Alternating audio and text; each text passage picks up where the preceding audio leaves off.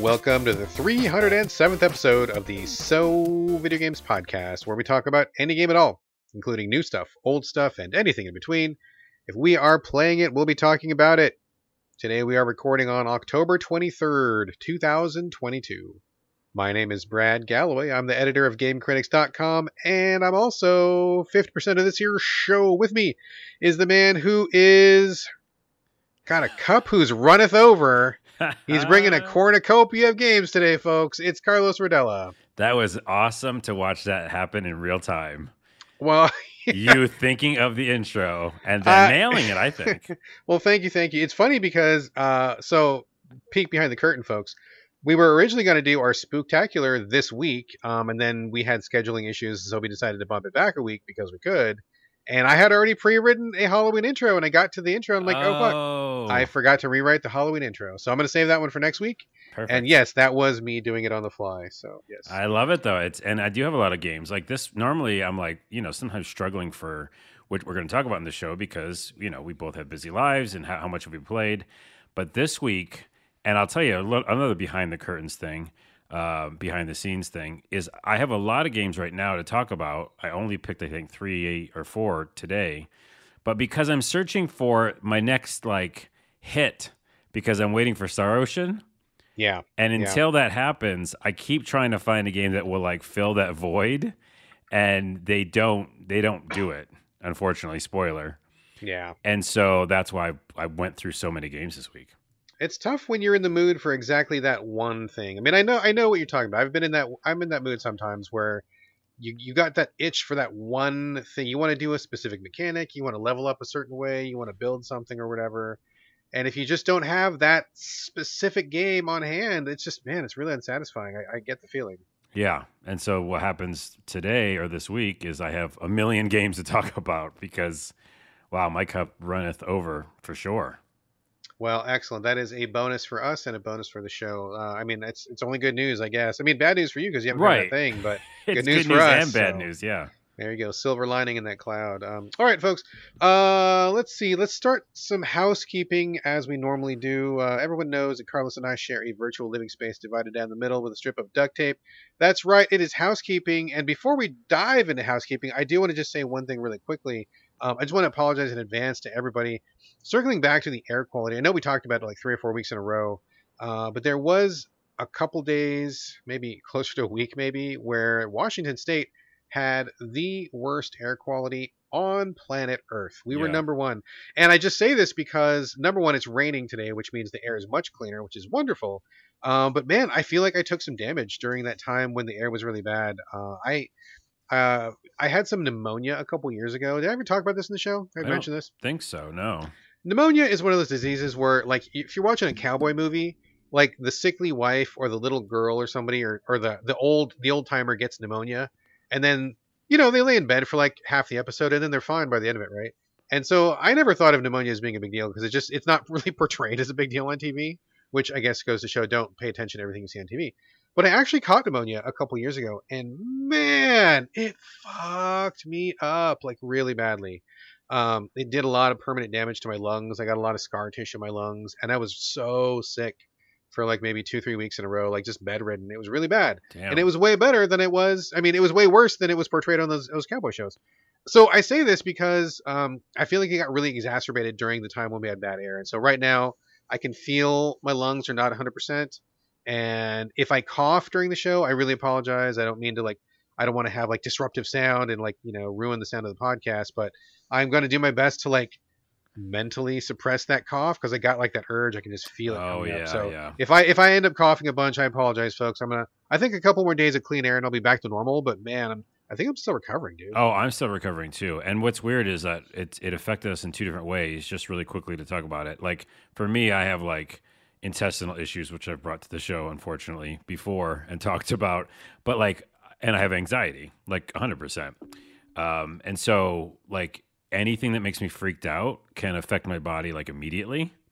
And by the way, any listeners who have that same issue, hit me up. Let's commiserate together. But if I'm feeling bad or confused or sad or anxious or whatever, it just goes right to my insides and affects my everything. So anyway, we had to have our windows closed like you Yes. said, for weeks. For weeks at a time, yeah. And sometimes I'd open it up a little bit because some of the cool air would be flying by and get some oxygen. But I was just always anxious and just, it really messed me up that way too. My intestines all messed up. So, yes, we're coming out of it. It's raining for the next, I think, 5 days. Oh, God, hallelujah, man. Hallelujah. We needed it so bad. And it's funny because people still think of Seattle as being, rainy all the time and wet, and Fraser lives here and everybody's got a cup of coffee in their hand. And like, maybe the coffee is true, but like, other than that, like, we have had a major climate shift. Like, it barely ever rains here anymore. It's hot all the time.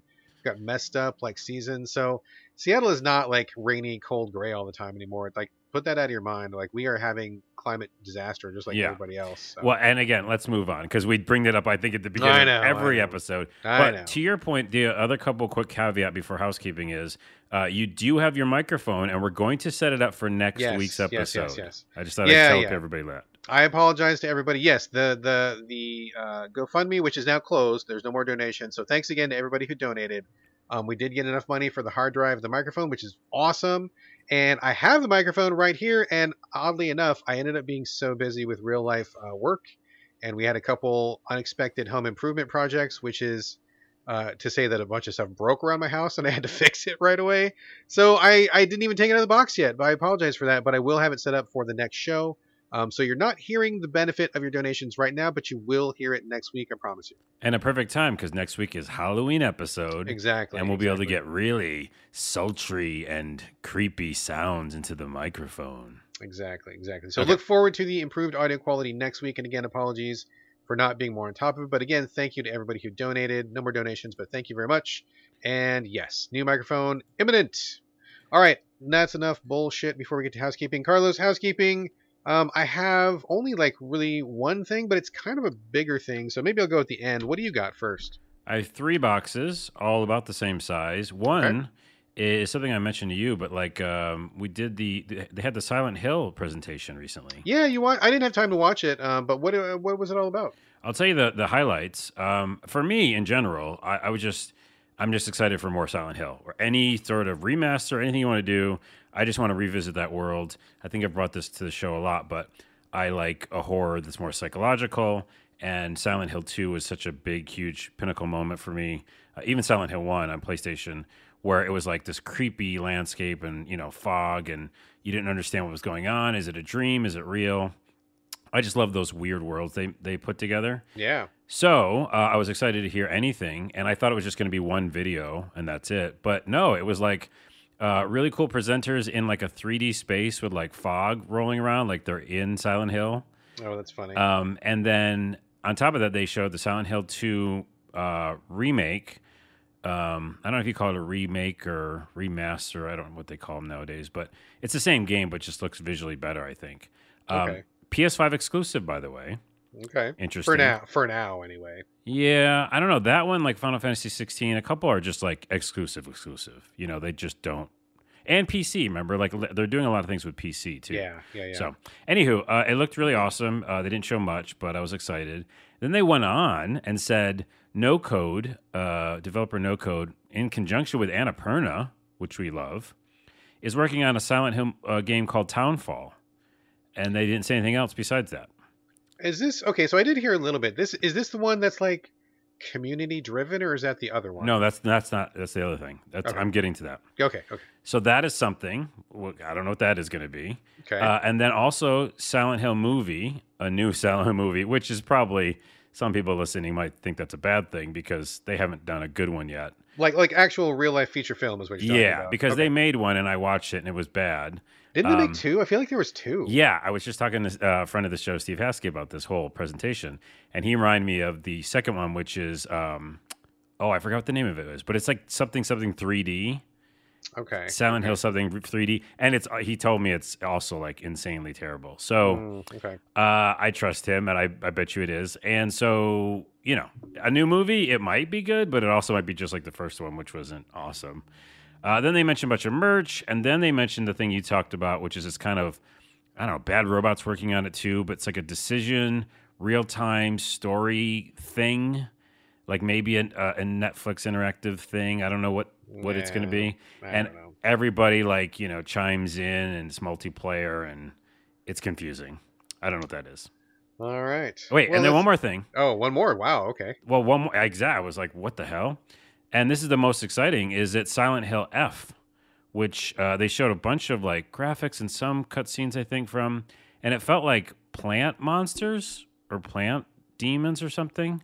Is this another traditional Silent Hill game, or what is this? It's a full-on Silent Hill game, but a different take on it because it looks like they were in Japan, and again there was like plant creatures. So it was like, oh, a different take on Silent Hill. I mean, so that's a hell of a presentation, eh? I mean, it's a lot of stuff. I didn't see it, so I can't say firsthand, but hearing about it now, and I did pick up, like I said, a couple things, basically. But, I mean, it's really interesting. I don't know what to think, because I know we've all kind of lost faith in Konami over recent years. You know, their shift to, like, doing pachinko machines and kind of just making a lot of really bad decisions recently in terms of the game space. So, I don't know if they're trying to get their mojo back, or are they just trying to cash in on the Silent Hill name, because it's one of the very few IPs left to them that people still have some love for. So who knows, man? I don't know. I mean, and truth be told, I'm not the world's biggest Silent Hill fan. So even I know a lot of people are excited. A lot of people in my timeline are very excited, which is great. I'm happy for everybody. I'm just going to sit on the sidelines for now, and we'll see. I'm not the biggest Silent Hill guy. So. Yeah, I mean, it's not. This isn't for you, really, the presentation. But yeah, at the same time, I just was. Yeah, even if it's Konami's made bad decisions, I agree 100%. But this is a franchise that we do like, and if the people working on it are super passionate about the games, then something cool could come out of it. So yeah, I mean, and I think what you said was exactly right. Like, I think if they do let people who care about the IP drive it rather than the bean counters up in Konami headquarters, that might be the turning point that they need. So I guess let's keep our fingers crossed that they are going to get people who actually give a shit about the franchise, and that this is not another oh, by the way, there's also a pachinko tie-in cash-in sort of thing like they did before. So. Right, and on top of that, you have like just what you said, like No Code is working on Townfall, right? So they're doing their own thing, and then you have like fresh takes on things as well. Sure, yeah. So yeah. we'll fingers see. Crossed. Fingers crossed.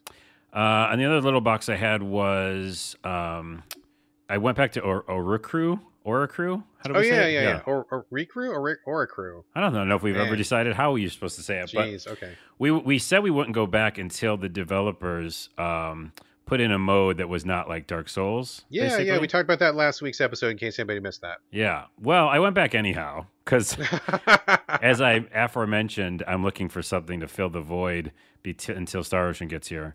I went back because it's an RPG, and I was like, maybe there's a way I can mess around with this. So I did turn it to story mode. I didn't know they had that. In terms of difficulty? Yeah. And I was like, will that do anything? Because it's still Souls-like. And it did help because the enemies went down quicker, which means I didn't have, just immediate death. There were still sections where you just get killed immediately, which I thought was bullshit. And then I realized you're just not supposed to go there, which is kind of shitty, but you're supposed to go a different way. So when classic Souls design. Is that what happens in Souls even? Oh yeah, when you go, I mean that's like Dark Souls. I feel like Oricru, I think. Jesus, is aping Dark Souls 1 pretty heavily, and it's pretty well known that in the first bonfire, I think there's like 3 ways to go, and everybody who went the way with the skeletons was like, this game is so hard. Well, yeah, they don't want you to go that way because you're totally not ready. So the skeletons will rock you.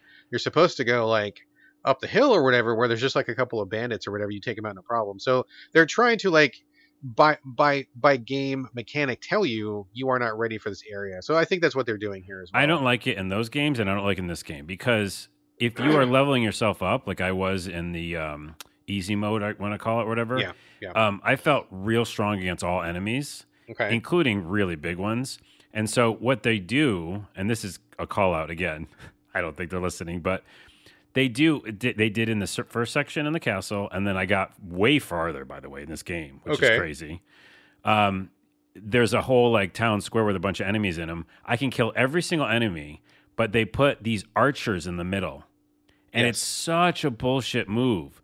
I guess, yeah, Souls probably had archers too. Oh, yeah, they do, for sure. But it's just a bullshit move. It's just like, oh, yeah, they're insta-kills. Like, they'll shoot like 4 shots at a time, which isn't even like how you shoot a bow and arrow. You know what I mean? So it's like bullshit to the max. And I went in there every time just like over and over repeatedly, Soul style. I'm like, no, I'm strong enough. And no, I'm not because they don't want me to be. Yeah. But what's weird is it's not even blocking anything. That's what's really weird to me. It's just like a town square of like enemies. So I'm still baffled by their design and their, the way that they lay out their levels. I don't like it. But at the same time, yeah, when I had on story mode, I got a new weapon, which made me feel much more badass. And I just was like, I got to new sections and I got to make new story choices. So I want to play that fucking game, dude. Well, we threw down the gauntlet to the developers last time. We asked them to make some changes to the gameplay that would actually support their story. The changes, their game design doesn't make any sense in regards to the story they're trying to tell. So we told them we would come back to it. Told them we would both play through it. That promise still stands. But yeah, I mean, I would love to play it. I was kind of intrigued by what was going on. But FromSoft is FromSoft, and nobody else is FromSoft. And I feel like you got to really understand what's going on. And if you understand like the form but not the function, you're doomed to do what these guys did, which was make a game that kind of looks like a Souls-like but doesn't feel like one. It doesn't satisfy like one, and doesn't really make sense in what they're trying to do. So hopefully they'll turn it around. And in fact, I even told their PR agency what we did. I told them specifically we threw down the gauntlet, and hopefully, I mean, I'm sure somebody on that team, at least one person, listened, because if you make a game, most people are very curious about what other people say about that game. Yeah. And I wouldn't be surprised at all if they listen to our comments, but I haven't heard anything back on it yet. So we'll see. Especially two podcasters who are like actually saying that they're interested in your game, Yeah. And so anyways, I went back because I wanted to make sure, that we did our due diligence, that there's not another way for us to like enjoy the game. And I was real close to coming back to this episode today and being like, no, I like it now or something. But they still put in those things, which again, like Souls style, they come back to life. So those bow and arrow guys, even if I end up killing some of them, they'll be back the next time. And that is defeating. Yeah. Well, see, that's where I think they really missed a trick, right? Because just to circle back for a moment, again, we talked about this last episode, but the hook to Oricru is that your guy is the only guy. Well, it's like him and three other human beings are the only people who are immortal on the planet. And so everybody wants you to do shit for them because you're immortal. So you can do these suicide missions. You can do things that other people can't do because even if you die, you'll come back. And that's kind of a cool hook. I like that. But instead of rolling with that, they implemented like generic soul stuff to where you die, everybody else comes back too, which makes literally no sense whatsoever. So I feel like they could have set up where they could have tougher enemies, or like you said, this archer area. And if all you did was take out one archer and the other ones are still there, that's okay, because theoretically you could come back because you're immortal, kill one archer at a time, and after 4 runs, the square is clear. That's a cool implementation of their story and the mechanics, but instead they went traditional Souls, which makes no sense. So everybody comes back when you die, which is like, what? You guys don't even listen to your own game design, man. So, yeah, and because, until this is the last thing I'll say until we revisit the game, if they change it, hope they do, is that I was starting to make some choices again. And I was like, this is what I enjoy. Like, the choices are fun, yeah. Yeah, and then I got to see, like, literal differences, of, like, what I was doing. Yeah. So, man, oh, man, I got farther. I'm going to put it down now again for good until they change it. And if they don't, then who knows? Yeah. Well, I just final thoughts here. I really think that the developers have something good on their hands. I want to be really clear about that. We're not just tearing it down to tear it down. Yeah, that's why I'm bringing it back to the show. Yeah, I think you and I are both interested in it. And I think that they are letting their love of Souls, their personal love of Souls, get in the way of what would be a great game. They probably want to have some kind of challenge. They probably like the way that Dark Souls feels and stuff. That's cool.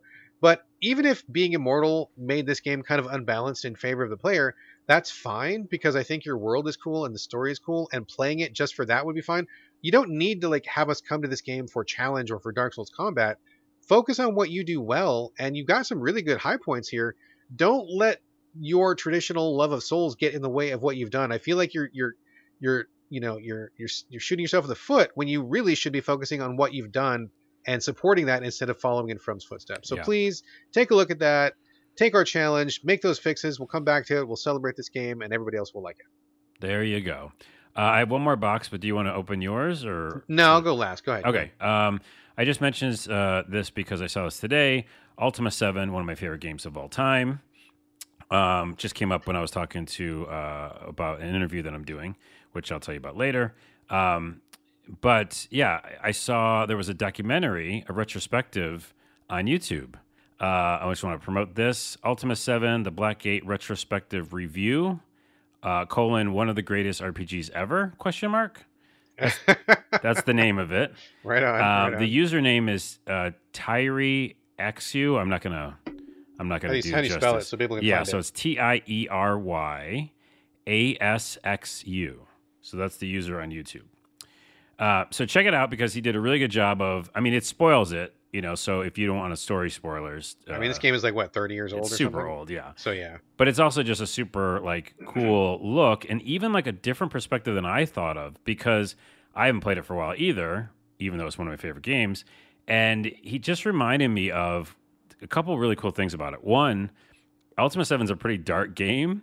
The idea is that you're this avatar from all the Ultima games, which is this kind of like, nameless, faceless person who is you, the player, going into the world and becoming the avatar.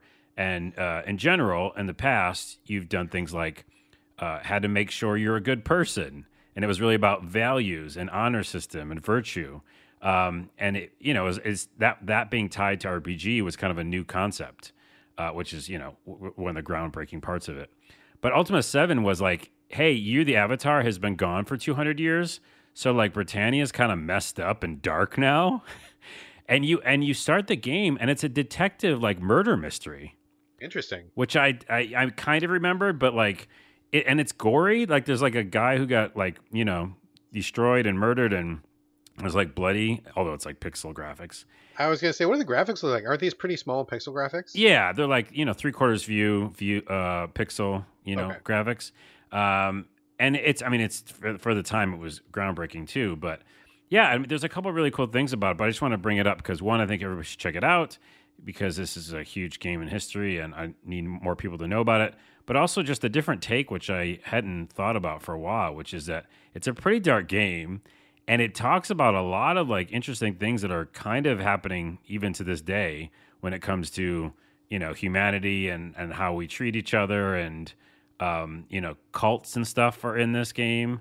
So anyways, I think it's an awesome series because, or at least an awesome video. I think he's going to do more of them because it just kind of shines a light on the different perspective of what this game is. It's not just like an RPG. It was much more mature than I even remember, and it was talking about a lot of bigger issues.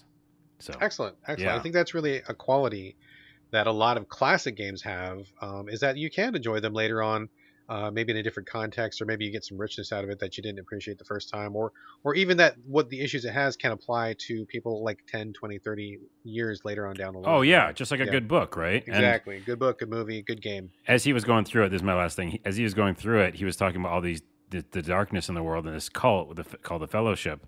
And I remember when I played it, similar to games today, what did Carlos do when he saw all the different factions? He just you picked one. You picked the indigenous people or whoever was the. If there were indigenous people, I would have, Yes. but no, there weren't. No. I went off and did my own thing. Oh, okay. Right. Yeah. I just like started stealing things from houses and seeing what what envelope I could push and killing monsters and leveling myself up and what I missed because of this retrospective is a lot of that the story rich stuff that was there. Lots of times I would just go off and have my own adventure, Yeah. But anyways, that's it. Just check it out. Maybe we could put a link in the show notes for the the documentary. And what's your thing? And then we can be done. So I was thinking of circling back to Mario versus Rabbids Sparks of Hope. We covered it last episode, and at that time, I was just kind of barely scratching the surface of it. I had gotten through like a world or whatever, but I still, clearly could tell there was a lot more to come. And we talked about maybe me giving it like a review score, which I felt pretty solid at the time, but I just wanted to see more. So I figured I would revisit that right now. I don't know why I'm like pausing so long on my words right now. We revisit it. I don't know why I paused so long on that. Yes, that was not intentional. But yeah, I figured I would give it back and give it like the official So Video Games review. So I went back and played some more, played a bunch more. I've been playing it every night in bed, which is great because that's where I love to play the Switch. And I gotta say, this game, it's solid, dude. It's solid as fuck. Like I'm playing it, and you know how critical I am. You know I can pick apart basically anything. Yes. I can take the best game and find something wrong with it. And man, this game is just like so fucking airtight. Like every time I get annoyed with it, or every time, which is never, and I'm trying to look for like rough edges or something, there just aren't any. Like it's thoroughly polished. It's thoroughly well designed. I mean, as a quick recap for people who maybe missed last episode, So this is a turn-based strategy in the vein of XCOM, but instead you're using Rabbids, which are the Ubisoft kind of mascot rabbit weird things. And then you have Mario characters. You've got Mario, Princess Peach, Luigi, etc., etc. And you go in these levels that are kind of like XCOM levels. But the beautiful thing is the first game, which came out a couple years ago, I thought was already great. I mean, but at that time there was a couple things that I was like, okay, this is really good, but it could be better. And the Ubisoft developers absolutely zeroed in on all of that stuff. Like my biggest gripe, I think, about the previous game was the overworld was kind of messy and confusing, and I didn't really care for it too much. I wanted just to get back to the battles. And this time around, I think the overworlds are great. They're beautiful. There's a lot to explore, but they're not huge. And also, the developers give you a map that highlight every single little point of interest. So if you want to just get straight to it, you can just go right there and find out what's going on. They tell you what you have done, what you haven't done, what you need to do for the stuff that you don't have yet. Like if you need a certain amount of keys or something, or a certain amount of points, it'll say, oh yeah, you need like 9 out of 12. And so you don't waste your time going back there if you're not ready to do it, right? And then, I mean, the graphics are so polished. The characters are all really interesting. I stuck with my core team of like Mario and Luigi and Rabbid Peach, which is a rabbit who's dressed up like Princess Peach. Of course. Stuck with that for a while, but then I'm like, oh, I should probably check out these other characters. And you do unlock more as you go.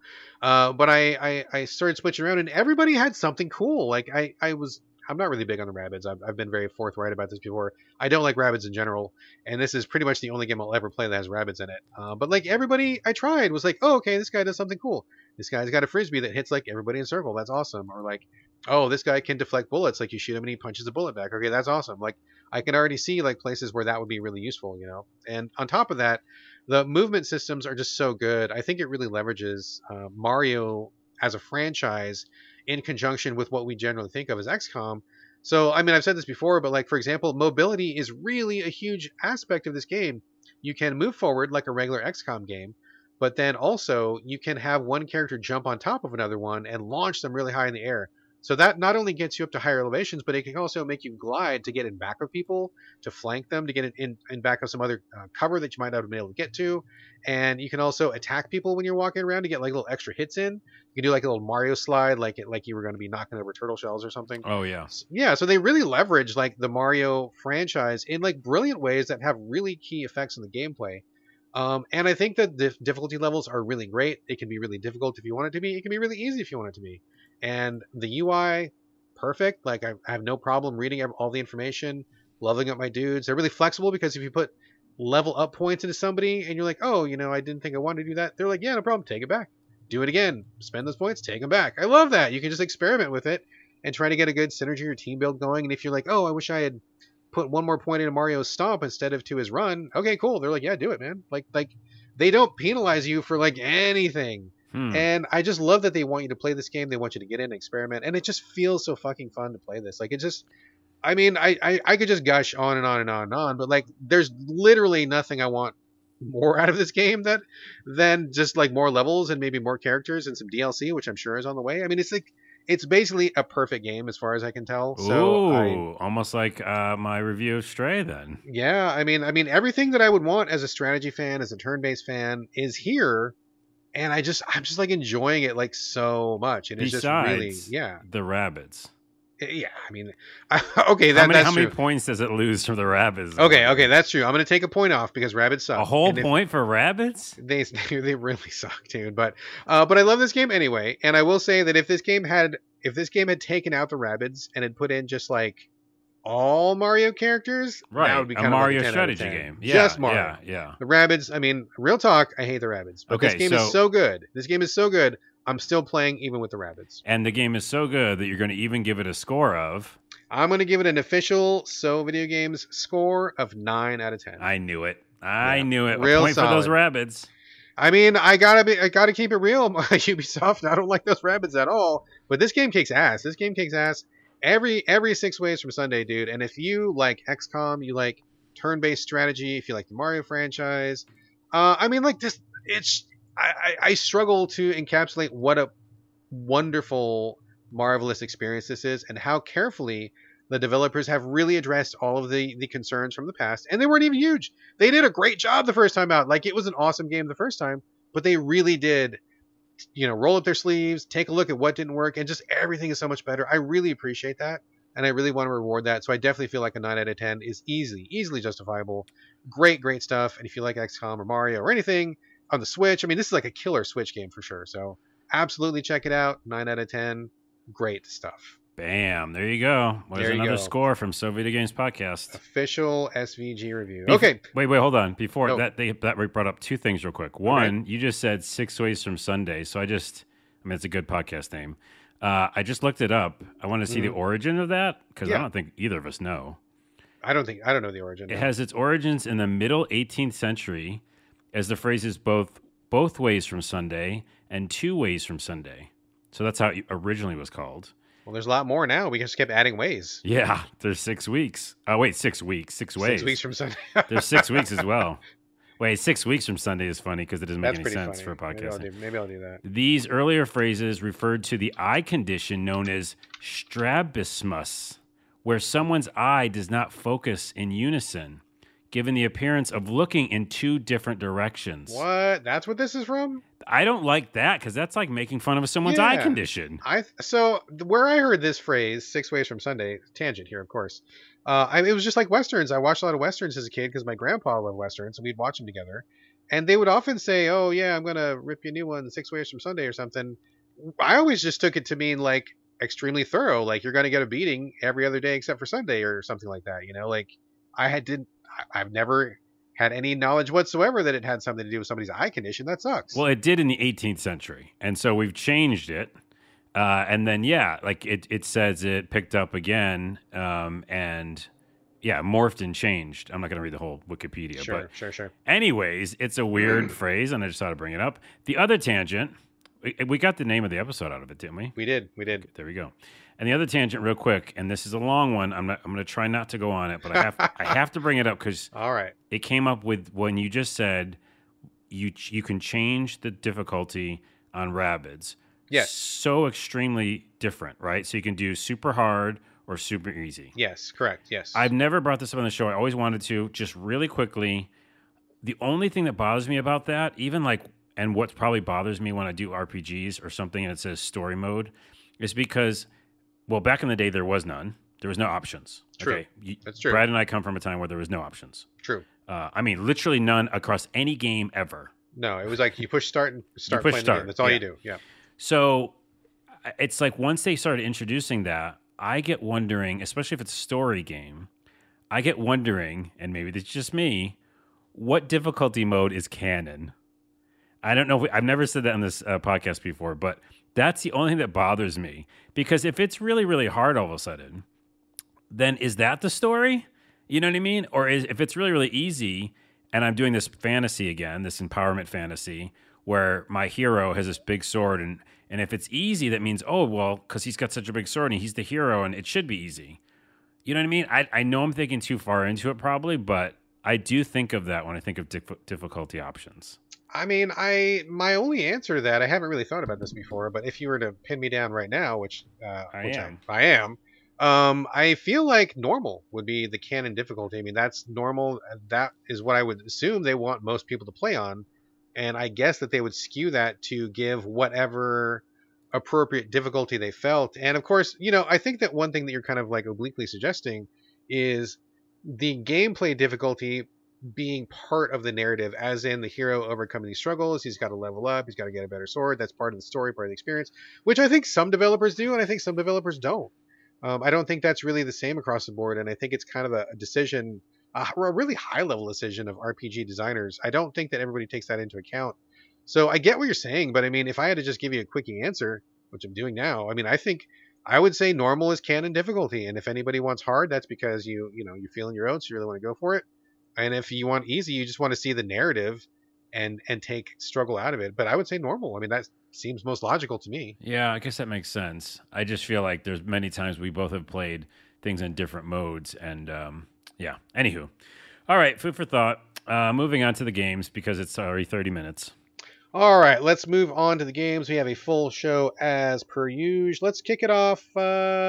Let's kick it off with you this week, Carlos. Twilight Zone VR. It's interesting that you brought this to the show because my kid and I have just recently started watching the actual Twilight Zone series from the 60s, doing a couple episodes here and there, and really enjoying that quite a bit. So That's great stuff if anybody hasn't watched it.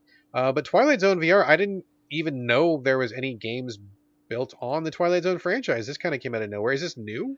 It's not. I mean, it definitely came out this year, this game, Okay, so but fairly new, yeah. it's fairly new. But yeah, like I think there have been other things. No, I won't look at it up now. But I think there's a pinball machine, but that's all I know of. well, I do like that pinball machine. Yeah. Anyway, so I wanted to play more VR games on the show. I'm going to be bringing a lot more. Going through the store to buy this, I actually noticed another like 3 that looked really good. So for a while there was not much on the Oculus store. I'm playing in the Oculus Quest 2, but now there's a ton, and they look real polished. So next episode, or not next episode, because it's Halloween. After that, I'll be bringing another one. So that's where I wanted to try it because of VR games, but also obviously I love Twilight Zone, and it's Creepy Town right now, and I'm playing tons of scary games for next week. So I thought maybe it's kind of creepy. And of course, yeah, you and I both love the original show, which can't be touched. For sure, for sure. And I love Jordan, but he shouldn't have tried to redo it because he couldn't, unfortunately. Sorry, Jordan Pio. Did you see that new season? I saw part of it, and we noped out pretty quickly. Yeah, it's sad because he's so amazing. He is amazing. So this is Twilight Zone VR, and spoiler. Okay, there can't be a spoiler because there's 3 stories, and I've only played 1 story. So I'm not going to give my full, in quotes, review or preview yet because I'm going to try to get to the other stories. But it's that thing where you have to like beat the story, and to get before to the next one. you get to the next one? Okay, sure. So I just noped out so hard in the first one, and I'll tell you why. So what it is, it starts off in, obviously, everything's VR, so it's a little more intense than your normal video game because you're experiencing it like in this kind of, wild visual landscape. But, and by the way, they also start with the thing which I don't like, where most of the time you're seated for these kind of games, and they like move you through space. Like you're like floating through space. Mm-hmm, mm-hmm. That can be unnerving for everybody. I'm like real good at moving in VR and not getting sick, but even me, I was like, for your intro, maybe don't have us like floating immediately. Gotcha. It's like the beginning. They're just telling me the title card. So that was kind of freaky. Anyways, I really like the concept of the first story, and I'll just bring it to you in case anybody wants to, check it out. But I'll tell you why I had a problem with it. So you start as a video game designer, but I guess you're an asshole, and all of your employees don't like you. Boy, I don't know. That seems a little prescient. A little too real there, maybe. I know, right? Which is interesting. Although I didn't want to be the protagonist as an asshole, sure. But and then what they do is they put you at the in the the office, which I love these kind of environments that mimic real world stuff. In the office, you're working on your computer late at night, and the employees go home, and you notice like some weird shit's happening, and you could notice something has happened. I think a creature comes out of the screen, like a pixelated character comes out of the screen. So I guess like one of your developers, someone who works for you, got mad at you, and somehow either they became a video game monster person or they sent one after you. It's confusing on what's happening. But you're basically at the office at night, and that like, pixelated enemy is in the distance somewhere, like stalking you. Because I like trying to get back at you for being like a bad boss. Because you're an asshole. Because you're an asshole. So you basically have to run around. And again, I can do this. I don't know what happened to my brain. A few people probably can do this. I don't know. But they do that thing where you actually use the controller on your controller, the analog stick or whatever. Yeah. So you actually walk around in real time, even though I'm sitting. So that can make people like throw up and freak out and... Sure, that disconnect with your body. Disconnect is fucked up. And I don't, they have the one where you can flip around and like look at different places quickly, which like is a little easier. Thing? Teleport, yeah. But you mainly have to walk around, like because it's a game where like you're running from something. They make the running the click-in thing, which I fucking hate. Oh, that sucks. It's the worst way to run. So that's negative point. That's a pretty good title for the episode. Wait, what is it? The worst way to run. That's pretty good. Yeah. I like that one. Is there something that should preface it that though? Like the clicking is the worst way to run? No, I think just a sound. Well, we'll work on it. Anyway, so I didn't like that. And then secondly, it's just very paint by numbers in the fact that like you're getting a key card, you're getting to the elevator, you're getting to the garage, you're all the time you can get caught. You know, Are you just like? Is this just like one of those hiding games? yeah, Like you're like hiding so or running. you're just hiding. Okay. Yeah, and they do, give you enough time to like look at the office, which is awesome. I love VR games when you like can look around and it's a creepy feel, and I dug it. Like I liked walking around a video game office, and it's Christmas time and it's snowing outside, by the way, and it just had a mood, and I really liked it. But then they just ramp it up, and now the enemy's coming after you more and more, and when you get caught, it's just that bullshit. Go back to the beginning, and so my main problem is that's not Twilight Zone. Okay, and so many times, not just developers, but anybody who's going to ever work on Twilight Zone, people think Twilight Zone is horror. No.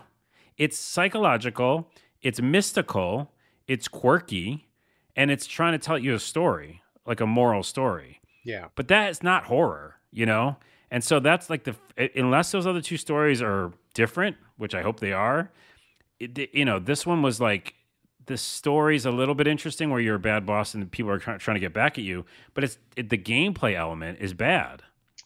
See, when you started talking about this, having literally watched Twilight Zone just a day or so ago, we watched a great episode, by the way, about this guy who could change his face. It was like really cool. But yeah, you're exactly right. I mean, it's not really horror. In fact, most of the episodes we've seen so far have not even really been scary. They're just like, what if? Like, what if this happened? What if this thing could do? And as you were talking about this game, I was totally expecting you to say it was going to be like a Telltale choose your adventure. Like maybe you're making choices, or maybe you've got a weird power that affects people, or maybe your narrative. Like narrative is what Twilight Zone is all about. It's not about scary monsters, even remotely. I know exactly. And I just noticed on their website they said they have new scares coming in October, and I was like, no, I don't want new scares. Like, I don't want to be scared. Like, that's not what it's about. Like, there are terrifying episodes in the series. Oh sure.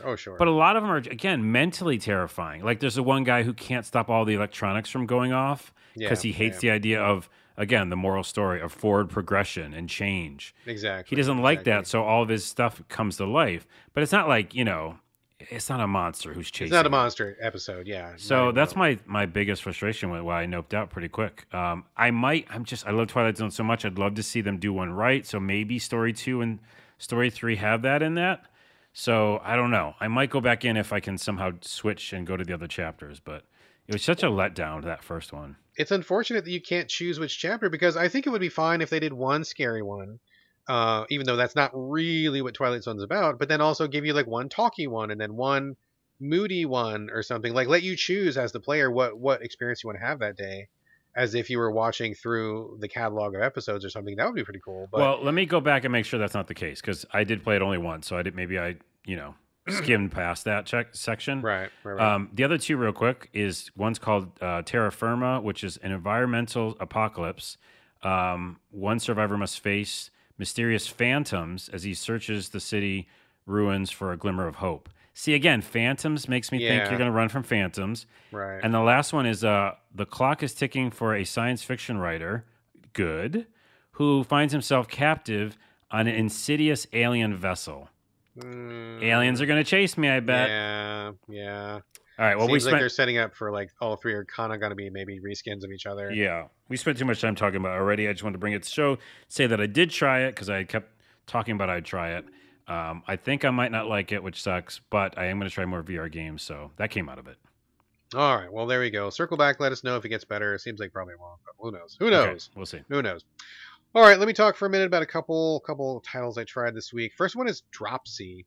This one came out a couple years ago, like on PC, and it made a pretty big splash. It's a point-and-click adventure, but the thing that people remember about it is the main character is a clown. And not only are clowns scary in general, this clown is like horrifying. He is very frightening to look at, very unsettling. And it's interesting because he's actually a very nice person. He just looks like a monster, but he is not a monster. He wants to give people hugs, and he wants to help people. So it's this really strange like mental disconnect of, oh my god, this guy looks like somebody I want to put 2 shotgun shells into, but actually he's just like a really nice guy who looks very unfortunate and scary. Have you ever played Dropsy, or did you see this when it came out a couple years ago? Yeah, I've seen it on Steam. It came out a while ago, actually. Yeah. And I remember remembering that clown looking horrifying, but then noticing that he was just hugging everybody. Yes, exactly. This came out a while ago, and like I said, it is a point and click. It's oh man. So anybody who listens to the show knows I have a kind of a love hate with point and click. When they are done well, I love them. I think they're so fun. But very few of them do them the way that I like them to be done. And I have to say that this one is absolutely not the way that I like it to be done. So it's a 2D pixel base. The art is just all really unsettling. Everybody looks creepy. Everything is scary looking, even though like it's not really a scary game. It's not really a horror game. It just everything about it just looks kind of nauseating, and I don't quite understand why they went for that look for everything. I mean, it's certainly a mood, but yeah, it's not really a horror game or anything. So this is not like a Halloween game or nothing like that. But basically, there's no language in this game, which I didn't know. There's no talking. There's no story. And everything that you need to do in this game is done by like word bubbles that have pictures in them or just like general pictures. And I know I've said this a million times, but I feel like using iconography instead of words is about 42,000 times harder than developers think it is. It's really tough. If you talk to anybody in the industrial design space or anybody who does any kind of technical work, everybody knows you can draw the most simple picture using stick figures in the world that says, do not put this drill in your head. And someone will misinterpret it and read it the other way because brains don't all work the same. Everybody comes from a different background. Everybody has different points of reference, different context. So it's like it's a whole ass job to be able to use iconography in a very clear and concise way. So it is much harder than developers think it is. And yet I keep playing games where the developers are like, oh, I'm going to put a picture in here. And of course, everybody's going to know what this means because what else could it mean? Well, I'll tell you, brother, it could mean 17 other different things, right? You just don't know that because your brain's not working that way. So I hit difficulty with this game almost immediately because I didn't understand a lot of the iconography they were using. It just didn't make sense to me. So a lot of it was just like kind of click on things, trying to figure out what does what and kind of observation of the environment. But like, it just is really difficult. It's just really more hard than it needs to be. There's also open world aspects to this where there's multiple locations you can get to. So if you don't even know what you're doing, it's not even like you're standing in one place and you're able to stumble your way through because there's only 3 things to interact with. I mean, you may not even be at even the right location, right? And on top of that, there's also a day-night cycle. So that's even more difficult because people move locations, and sometimes you can figure it out easily. Sometimes you can't.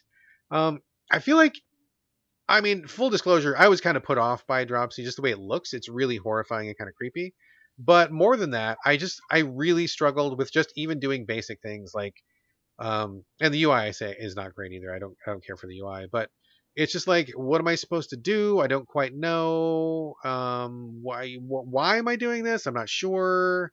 And it's like, from what I gather, your mom died in a fire. I think she was also a clown or something. She died in a fire. Jeez. And then you want to like be good because I don't know, you want to bring light and hope to the world, which is awesome. But just simply playing the game was just more struggle than I was ready to deal with. So I noped out pretty quickly, and I found myself diving for an FAQ like almost immediately, which is like one of my biggest red flags for point and click. If I can't get through the first hour or so without needing an FAQ, then I know I'm in trouble. So, I mean, I'm sure that maybe some people out there might like this just because it's so weird and so strange and off-putting. Like if you like Tim Burton stuff, or if you like creepy Halloween stuff, or if you like scary ass clowns, I mean, maybe check it out. But in terms of a point and click, this is definitely one of the most frustrating I've played in a while. There's one other one that I played even more recently, which is even more frustrating than this, but we're not going to get to that until next episode. But yeah, Dropsy, unfortunately, just an exercise in frustration, man. And you are playing it because it came to the Switch, right? Oh yeah, I'm sorry. Yeah. My bad. Yeah, the reason I bring it up is because it just got ported to the Switch like last week. Yeah. So even though this is an old game, it has not been on Switch until just now. And on Steam, it has very positive reviews. So yeah, I think people have found like this weird, like of the character and the weird twistedness of it. Yeah, exactly. But I'm with you. If I don't know what I'm doing, and especially if there's no language and stuff like that, it's just more like a vibe. It's like a Lynch film or something. Exactly. But like the actual gameplay of it, I know about in seconds when it comes to point and click adventures. If I don't get it, take a look at screenshots, and if you like what you see, that enough of a vibe is probably enough to get you through it. But like if you want a good like fun, satisfying point and click, this is pretty difficult. You might definitely need to get an FAQ on this one. All right. Okay, one more, and then I'll turn it back over to you. Splatter, Zombiepocalypse. This is one. Ooh, we're almost getting to horror episode. It's like Yeah, we're yeah. teetering on it. We are right on the edge. We are edging the horror episode a little Yes. bit. So this is on the Switch. This is a top-down zombie game. I watched the trailer. The trailer looked pretty interesting. I like top-down games, especially on the Switch. I feel like that's a good fit most times. I like zombies, like shooting zombies. Seemed pretty cool, but I gotta say, noped out of this one pretty quickly. Ba-dum-bum-ba-bow. Yeah, basically.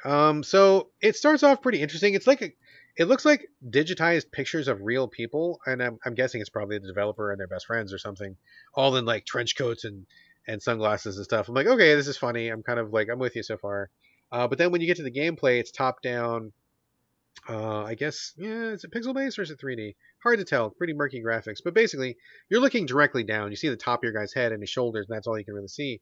And the game starts, and I'm like, so what's happening? Like, it's just zombies are here, go. And I'm like, okay, I guess, whatever.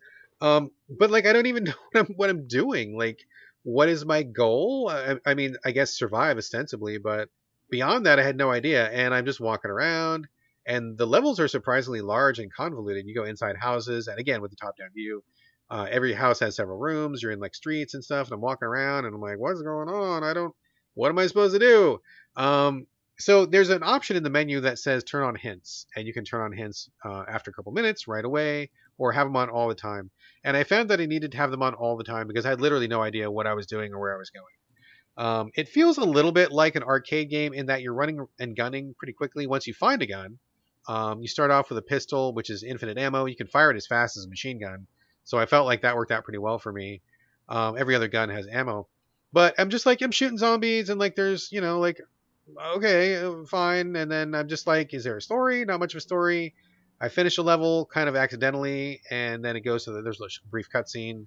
Again, the dude and his friends, which I think is kind of funny, but it didn't really like get me involved. I didn't really know what the characters were. It didn't further the story. I wasn't sure what I'm supposed to do. Start the next level, basically the same thing again, walking through a bunch of towns and houses at random, seemingly, and then all of a sudden I get like completely swarmed with like 50 zombies and I die. And I'm just like, okay, I mean, you made a zombie game, cool, but like I feel like there's so much left to do in this game, like a story, missions, waypoints, objectives, Yeah. anything. Like it's just like the barest bones of a zombie game. If you just want to shoot stuff on a screen from a top-down perspective, go for it. But this is not anywhere near ready for prime time, so I noped out of it like almost immediately. I think I played for maybe like 10 more minutes after I got killed that one time, and it was just like, whatever. I don't even know what I'm doing. I'm just moving stuff on a screen, so whatever. Noped out. Well, if you noped out, I'll use this opportunity to talk about a different game called Splatter on Nintendo Switch. Okay, okay, go for it. Because I just typed in Google Splatter because I forgot what you said. It's Splatter Zombie Zombie Apocalypse, yeah. apocalypse. Yeah. But the actual game Splatter has a demo out right now. It's $1.99 on sale, and it's you like a little molecule or something, like a little squishy blob, and you're like sliding around a bunch of paint splatters. Is it the one? Is this like something where you need to like color the environment or something? No, it just looks like a platformy in a way, but like you're going upside down and all over the place, and it looks like really relaxing and fun. So Huh, never heard of it. I'll check check it out out. Splatter instead Check of it the out. other game. There we go. All right, man. Let's see. Back to you for Batora Lost Haven. I think this is one of the ones that was on the Xbox Demo Fest a while ago, wasn't it? It might have been. I don't know if I played it back then. Okay. Well, why don't you fill us in? I think I know what you're going to talk about. I think I played the demo, but give us the full Carlos Rodella rundown here. Yeah, so in my search, and why I have like 16 games on the docket, and I'm only get to 3 or 4 of them today. In my search for finding something that will, fill the void from Star Ocean not being here yet, I wanted an RPG. This is an action RPG in a way, heavy on the action, and it's top-down, three-quarters view style game, not pixel graphics, kind of just its own cartoony, style, I guess, a little bit. Okay. I don't know how to describe games. We've been Words are doing this hard. for 100 years. Words are tough. Yeah. But it's not pixely, right? It's its own style. But what the intrigue for me was obviously it's an action RPG, and they said in the very beginning in the trailer that your choices make a difference. And Okay. then Carlos's ears perk up. Well, and We like Brad's. choice. We like choice. We like choice. So I was really intrigued by that. And the story's interesting. You play as a woman who is basically around at the end of our world, or, tomorrow, in Literally real right time. now, today, in Yeah. real time. Yes. So, but like a destruction of the planet, and like, it's real bad, and destruction everywhere. And so you and your friend essentially are, kind of like roaming around, and I don't want to spoil it, but you basically get a new ability by meeting these new creatures or spirits or something. And you get new abilities because you're supposed to help, I don't know, basically fix the planet because it's obviously been fucked by a bunch of real world shit. And so then by helping, by these creatures helping you, you are transported to a different place, different realms. And in those realms, you do like the combat and stuff. You're running around, killing monsters, using your new abilities that you just got. And the hook, which I didn't know, love or hate kind of hook, is that you have mystical abilities, which are blue and purple, and then you have physical abilities, which are orange. And you can switch between the two on the fly with just hitting one button. And Okay, so you got like two aspects to you. two then. aspects to you, and two different full move sets, right? So your action physical things has a whole upgrade tree, which is the RPG element. The mystical mind thing has an upgrade tree. And so you're upgrading both those, and you're, attacking in a different way. So like the mind one has a lot more range shooting.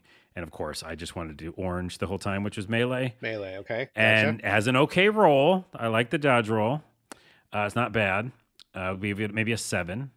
7 out of 10 for dodge roll. 7 okay. out of 10. Also, the 7 is because you have to write 2 on the PlayStation controller.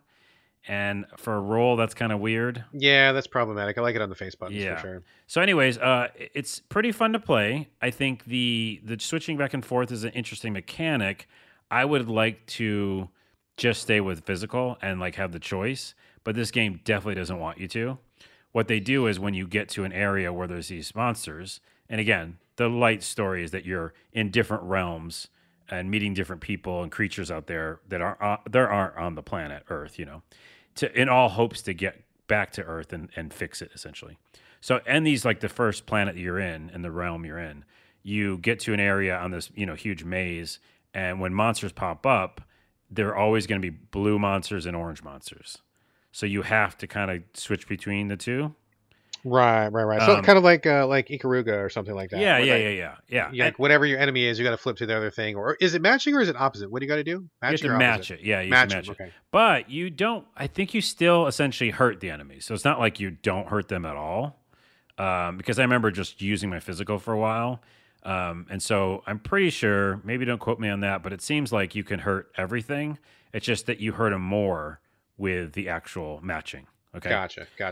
And so then to the story part, it's very interesting. Like, you meet these different creatures, you kind of befriend some of them. There's a little shop, you can upgrade things, you learn about the whole kind of RPG elements, but also you are making decisions. I made like 4 or 5 kind of bigger decisions in the very beginning, and it did change what we were going to do.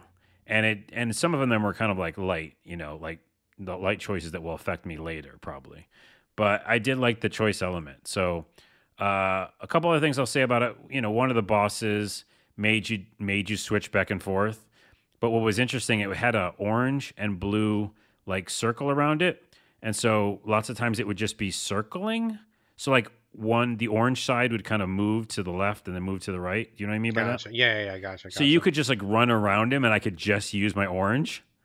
So I like that because I was like, oh, I want to attack him the way I want to attack him. So I just have to wait for the time to hit him. It's almost like their side of it, like. Right. So I like that. And so it seems like it's being a little forgiving. So it's not just like hardcore. And then the second thing is there are puzzles. And you know me and puzzles. Yeah, not so good. Not a fan. They're like puzzles where you move a ball around, like monkey ball. Which is weird. And then there's puzzles where like you actually just walk on different, areas where they switch back and forth. So you have to do the puzzle the right way so you can get to the end, like a maze. Yeah. And so, not a big fan of those sections, but there's a ton of them, which is weird. Of course. And yeah, I think the story is interesting, and you have a main friend who you keep talking to, and it kind of remind me of, what's that goo game with a lot of slime, and You have that gun where you're shooting things. Oh And, man, that's a million games. You gotta be more well, specific. you're like, and than you're like, it's like a vacuum or something, and Gru or Gree or Glee, not Glee. I have no idea what you're The talking about, TV man. I'm show sorry. Glee. Anyways, whatever. There was a game that's like that. It's gonna bother me now, but where you're like kind of talking to your friend a lot, like, and they're not there, so they're like, it's almost like a radio kind of thing. Oh, it was a recent one. Are you talking Yes. about that came out from? Oh, I know. It had the girl with the big hand, the robot Yes, hand. Yeah, yeah. exactly. I don't know. I don't know what that is. You're like that game? I don't know that game. I mean, I know that game, but I don't know the name. It's like okay. Gree or Glue. Look it up when I talk about my game because I know it just came out on like I want to say Game Pass recently. It's really good, by the way. Yeah. Okay. Anyways, I beat that game. Did I tell you that? Did we bring it to the show? I think I did. We may have. Okay. I'm not sure. The point is, there's a lot of good pieces to this game, so I'm not going to say anything super negative, but it's not like also super compelling for me to finish because I don't know. It's the puzzles push me out. And then also the gameplay is fun, but I also feel like I'm at a disadvantage sometimes because if I don't want to use that other ability, I have to. Right. They're forcing you to go back and forth between style that maybe you don't like so much. And maybe I don't like that moveset, right? Like some of it's range combat, and I'm not a range person at all, but I have to be. So, yeah, I'm kind of on the fence with it. It's almost like a 50-50 with this game. Yeah. It didn't fill the void, obviously, of the action RPG that I wanted, but it did seem to have choice. It's presented well. The gameplay's good. It's not bad. It's not broken. I felt like I saw no bugs in my whole experience. So it's a solid game. By the way, the developers worked on Remothered, which is kind of a creepy game. So they've been around for a while. Oh, wow. Stormmind. Yeah. Stormmind. So it's a departure for them, totally. I think they did a good job with what they presented. So I'll give it that as my review. But I don't know if I'll go back to it. The review is, I think they did a good job. I think they did a good job, period. All right. Well, that is Batora Lost Haven. I keep wanting to say Heaven. Lost Haven. Yes. And they did a good job. They did a good job. That's another good name of the episode. They did a good job. They did a good job. All right. You go Google that thing. Because I know exactly. Is it the ooze? Oh, it is maybe the ooze. Maybe. Keep looking at it. I said Gru. Nope. That's not the ooze. That's from like the Sega Genesis game. Okay, we're close. We're like dancing around the title of it. But anyway. Everybody listening at home is like, you idiots. We don't care. Move on, please. Okay. Yes. We're talking about now Warpips, which just came out for, I believe, all consoles. PlayStation, Xbox, is on the Switch, is on PC. This one caught my eye because I really like the semi-abstract pixel artwork. And that's what made me watch the trailer. I watched the trailer. I'm like, this seems like kind of a cool thing. PR sent me a code, so thank you very much. So Warpips is kind of like, it's kind of like a passive game. It's kind of like a clicker a little bit. Not exactly, but basically you are one side of an army and you want to take over this other army's territory. And in the beginning of the game, they give you all sorts of reasons to not feel bad about taking over the territories. Like, these guys are terrible. They only put peanut butter on one side of their sandwich, and they like whatever. He gives you like 1,000 different reasons of why you should hate these guys. Whatever, it doesn't matter. I'm not going to take this as any kind of social commentary. It's just a game. But in this particular case, you are starting off. You always are on the left side, and you have a little like a truck with your army dudes that you got to protect. You want to take over the enemy base. It's always on the right side, and you have a little bit of stretch of land in the middle, which is randomized. Okay. And so at the beginning, you just have like a soldier, and they're called like, oh my god, the Pipsters or something, or the war, whatever. The Pipsters is also a good name for the podcast. Yeah, maybe. So you just have these regular like rifle dudes, right? So like you start the match, and then the money counter starts clicking. This is where the clicker aspect comes in. You get like $5, $10, $15. Like every 2 seconds, you get like another extra $5. And when you have enough money, you can click a button, and you send one of your dudes in a battle, and he's just like a little rifleman. At the beginning, you can have, I think, 3 or 4 on the board at a time, but you can use some of that money to increase how many guys you can have on the board. You can use that money to increase the level of those guys. You can also use that money to buy more guys if they get killed. So, like, you've got this constantly growing resource of dollars, and you can spend it however you want. And then the enemy will send out their own dudes, as per usual. And then, but you're not controlling the guys specifically. Like, it's just like, okay, I bought a guy, I bought a rifleman, I bought 2, I bought 3, and then they just slowly automatically walk towards the other side, taking cover as appropriate if they're near one, if they're near a piece of cover, shooting when they can shoot at a certain interval, throwing a grenade if they've got a grenade, and you just kind of watch it, right? So like what you're really watching is you're watching your money creep up, and then you're kind of like carefully keying off certain things at a time. As you go on, it turns out that it'll take you like 4 or 5 levels to get to the enemy big base before you like beat that area. And every time you get to a new level, like you're almost starting fresh. So there's also like a roguelike element too, where if you had like rifleman and a shield guy in the first level, you may not have that in the second level. Depends on what resources you get. So like not only are you managing your guys from minute to minute in the gameplay, but after the level's over, you used up your riflemen. Do you have any more riflemen left? You might not. And if you don't, that means you need to go into the next level with no riflemen. So you either win extra guys by battle, you get some rewards at the end of that, or there's a store where you get a lot of money. You can just buy riflemen, you buy whatever guys you want based on what's in the store. The store is also randomized, so there's another kind of roguelike element to it. But so far, I think it's really fun. I think it's really well done. I think it's really cool. I think all of the elements work pretty well together. It's pretty easy to understand. And I think that the adaptation, this is clearly a PC game to begin with, the adaptation to controller is really good, with just a couple of exceptions. I think the tutorial is not great, and I was a little bit confused for a while on the tutorial. Once I figured that out, I actually had to email PR to be like, hey, I don't understand XYZ, and they're like, oh, okay. They kind of helped me work through it. So I think the tutorial needs a little bit of work, but once you figure out what's going on, I think it's pretty straightforward and pretty fun. And I just really like the different soldier classes. You can see ahead of time who's going to be in a level that you're going to fight, and so you can plan out like, oh, these guys have a lot of trucks in this level, so I'm going to bring a rocket launcher guy. Or these guys got a lot of snipers, so I'm going to bring my own snipers. Or they got a lot of infantry, I'm going to bring my attack dogs, if you have them, So it's kind of like planning ahead for the battle that you want to have based on the guys that you have, and you don't always have the same guys all the time. So like, just to be clear, like once you unlock the rifle guys, you don't have them forever. Like you've only got as many as you've got, and once you use them up, they're gone. It reminds me of Heroes of Might and Magic a little in that way. Where like, yeah, you have the new tree of like the development tree of like I can make the archers now, or whatever. But then you have to buy the archers. Yes. Yeah. So you need to as you go on, you can unlock more stuff in a store, but then you have to keep buying it, right? You never get anything to just keep forever for the rest of the game, which I think is it's kind of weird at first because you feel like you're gonna like build up an army, but I think it's also good because it really keeps the gameplay feeling fresh, right? So like in the first level, for example, I randomly got an artillery cannon, and I just assumed I would just always have it, right? So I do the first level, I've got this artillery cannon. Turns out it's like this majorly super strong weapon that you only get like once every great while. And I just happened to get it randomly the first time on my very first game, so I didn't realize how scarce it was, right? So I got the artillery cannon. I use it in the very first level, which was like super easy level. I'm blowing dudes up with my artillery cannon. I'm like, yeah, this is awesome. It's so fun. I get to the next level, no artillery cannon. I'm like, what the fuck? Where'd my cannon go? Oh, I only got it for that one level, which means now I used up my best resource. And if I had known that, I would have saved it for like further on down the line. But, it made me play in a different way. I had to really rely on my rifleman in that one. And then one level I didn't have a rifleman, but I had a whole bunch of attack dogs and I had drones. And so I was sending out drones to like do suicide missions. And then the dogs are like running out and like ripping up the enemy guys and bringing their money back. So that was kind of cool.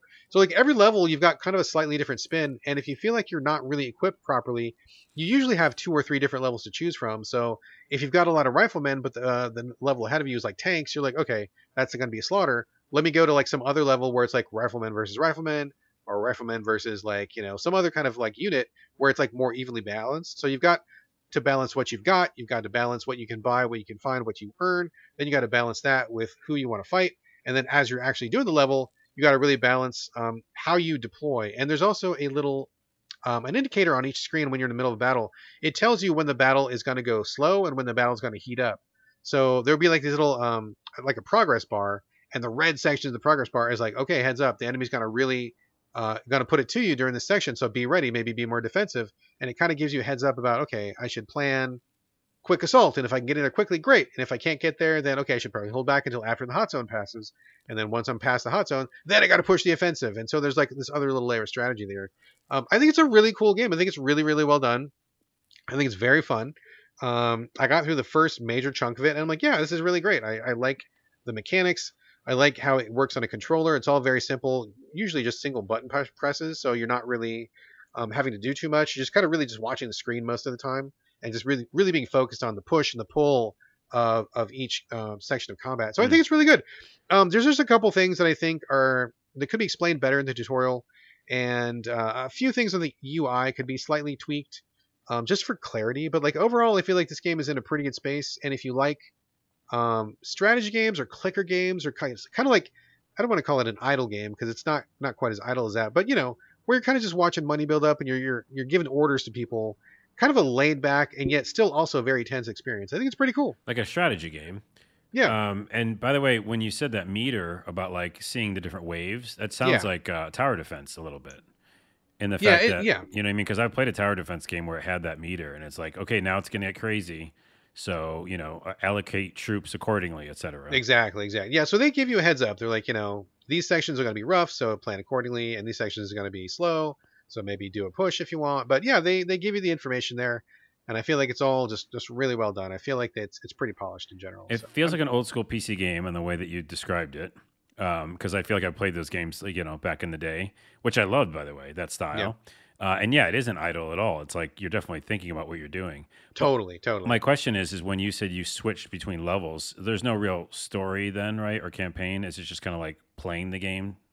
There's a couple different modes. I'm in the campaign mode now, so you need to conquer, I believe, 4 continents, and then you actually like roll credits and the game is over. Okay. So you can play a campaign mode, but I mean, it's not story. You're not playing for story. It's just like, oh, we're the good guys and they're the bad guys. Go get them. I mean, that's basically what the story is. So whatever. It's just about the gameplay. But there is a mode where you can roll credits. There's also like an infinite mode. I think there's also skirmish mode. So there's definitely a few modes, but I'm on the campaign mode and I think it's going along really well. Cool. Check it out. That is Warpips, playing it on the PS5, but I believe it's on everything. All right, over to you, Carlos, for Ninth Dawn 3. I don't know anything about this. Is this an old game? It's an older game, not like super old, but yeah. It's I got it because of Backlogged, which we talked about on the show. Backlogged, 2 G's. Backlogged, I was going through and looking for RPGs. I've already said this 12 times on the show because I'm trying to fill the void that is Star Ocean, the Divine Force. So it's called Ninth Dawn 3, Shadow of Erthil. I don't know that I've even heard of this one. I've never heard of it in my entire life either.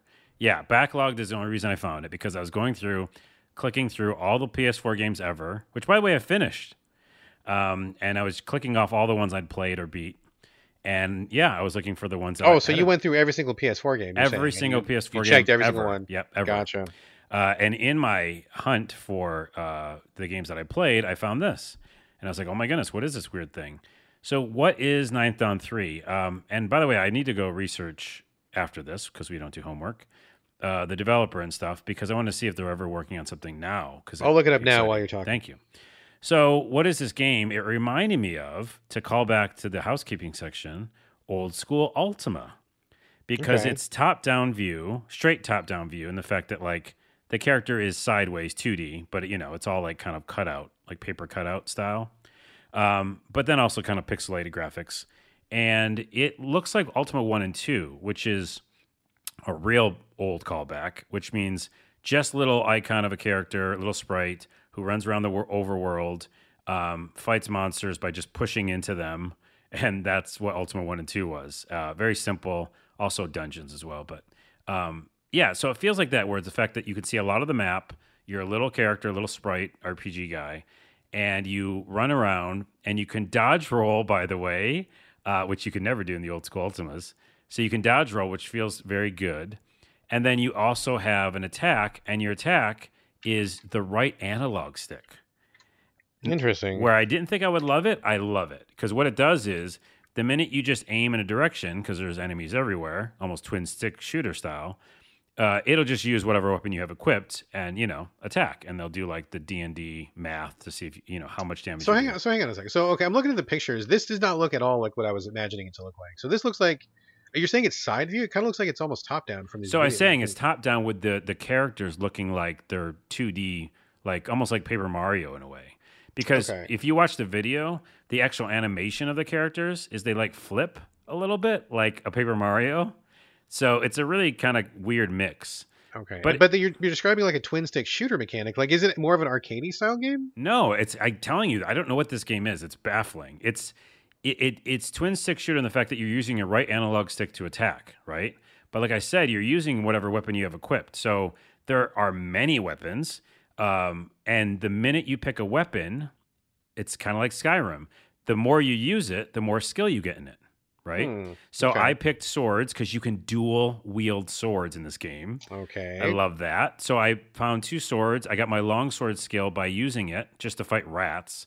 And then as that got further up, I could get a better sword, right? I can equip a better sword because I have long skill or longsword skill or long skill. It's the same, which is also a good podcast name. Yeah. Just keep all these in the backlog. We got a lot of good ones here. So it's a melding of a bunch of things. It's in general, what is this game? It's top-down RPG where it feels like old school Ultima, where you're running around. You can kind of do whatever you want. This is all real time? It's not turn based. Real time. Yeah, real time. Okay. And you can kind of do what you want. There's a lot of quests. There's like a main story campaign, but you can be like, I'm just going to go to this dungeon for a while and fart around and see what's down there.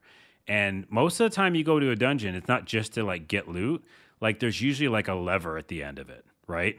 And if you switch the lever, it opens a door somewhere. So that's why it felt like old school Ultima, because it was like every little thing in this place seems like it has a purpose. It's the opposite of the roguelikes of the world, where you just like keep grinding, Yeah. or I shouldn't even just like roguelikes, but a lot of games are like you just go in to get shit. But this one, it seems like, everything you do. Like I went to some place, like some, I don't know, some dungeon somewhere. I found something that was for another quest, because I just happened to get there early. And so it's really mind-blowing. I lost like 6 hours straight in this game. Like I was like, what is this game? Oh my goodness. It just kept changing and morphing, and the difficulty's fine because you can always like go back to town or tons of saving. So you never feel like you're fucked, like if you go too far in one direction, it's like, okay, I'll just go back. And I don't know. This game is baffling. What is the developer, and are they doing anything right now? The developer is Valorware. This game is also on the Switch, by the way, and I'm looking at it. I'm like, this is like a perfect Switch game. It might be perfect Switch game. That's what I'm thinking. Valorware. So they've done Ninth Dawn Classic, the Clunky Controls Edition, which I think is very interesting. They've done Throne Quest. I haven't heard of that one. Floofy's Adventure. Oh, Pinku Cult Hex Mortis. I played that and that was terrible. But does it show like in a direction of like what's coming out new or no? No. Okay. This just seems very scattered, very, very diverse development here. It doesn't seem like they have one genre that they usually do. Well, I'm telling you, if you're listening, and I might send it to you, like developers, if you're listening, do this again, because there is something fascinating here. Like fascinating from an old school RPG guy. There's something really cool here. And I will say a couple more things about it, and then we move on. But like, you should try it on the Switch, Brad. I think. Yeah, I'm gonna definitely, as soon as we get off the podcast, I'm gonna look it up on the Switch. Yeah, and it's this kind of game that, because it's so open, you can lose hours. I'm trying to think of the other games that we've played like this, where you could just be in there, almost like a Harvest Moon in a way, or what's it called, Terraria. Remember a ground game that we liked? Yep. Oh, yeah, that was pretty good. Yeah, it's like that style, and the fact that you're like, well, I could just stay here for 3 hours because new things just keep opening up. There's cooking, by the way, to kind of have a similarity, and I'm like getting better, and you get skill every time you fail cooking. Like you get skill, so like you just got to keep cooking so you get better at cooking. So there's a lot of that, which again reminds me of Skyrim. Like use the skill, and then you get better at it. There's some humor for sure, like with the characters and the quest givers. All the characters and little sprites seem, fun and fits the world. And I just love it. It's just so addictive. And it helps a lot that it has a dodge roll for sure for me. But I can't recommend this enough. It's like a super surprise for me. Ninth Dawn 3. Very interesting. Gosh, I'd never heard of this, or if I did hear about it, I forgot about it. It didn't really stick out in my mind at all. And gosh, you don't know what year it was released, did you? I think it was. No, I can look it up. Yeah, look it up. Whatever. Dawn 3. Ninth Dawn 3, whatever. But yeah, this seems like something that I would want to check out. So I'm glad you brought this to the show. I'm definitely gonna check it out on the Switch, and that it also seems like perfect for the Switch. So as long as there's no like lag, or if the Switch can handle what it's doing, I definitely would. Definitely check it out there. So. Oh, by the way, there was some lag even I'm playing on the PS4. Okay. So there was a little bit of lag here and there. So I don't know. That's a team totally in the development. It's not like my hardware couldn't handle the sprites. Exactly. So I think there's some there, just so you know. But the overworld is huge. By the way, it is on Steam, and it only came out in 2020. So it Okay, is so not relatively super. new. Yeah. So New. this Okay, might good. be their new direction, by the way, for Valorware. Okay, good to know. And if it is, I really, more power to you. Make more games like this. Tons of monsters. I love the art style. It feels like old school Ultima. Oh, and there's a card game in it.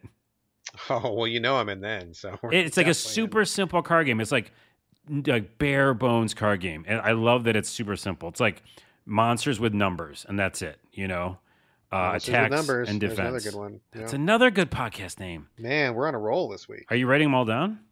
Nah, because they're not going to matter in the next episode.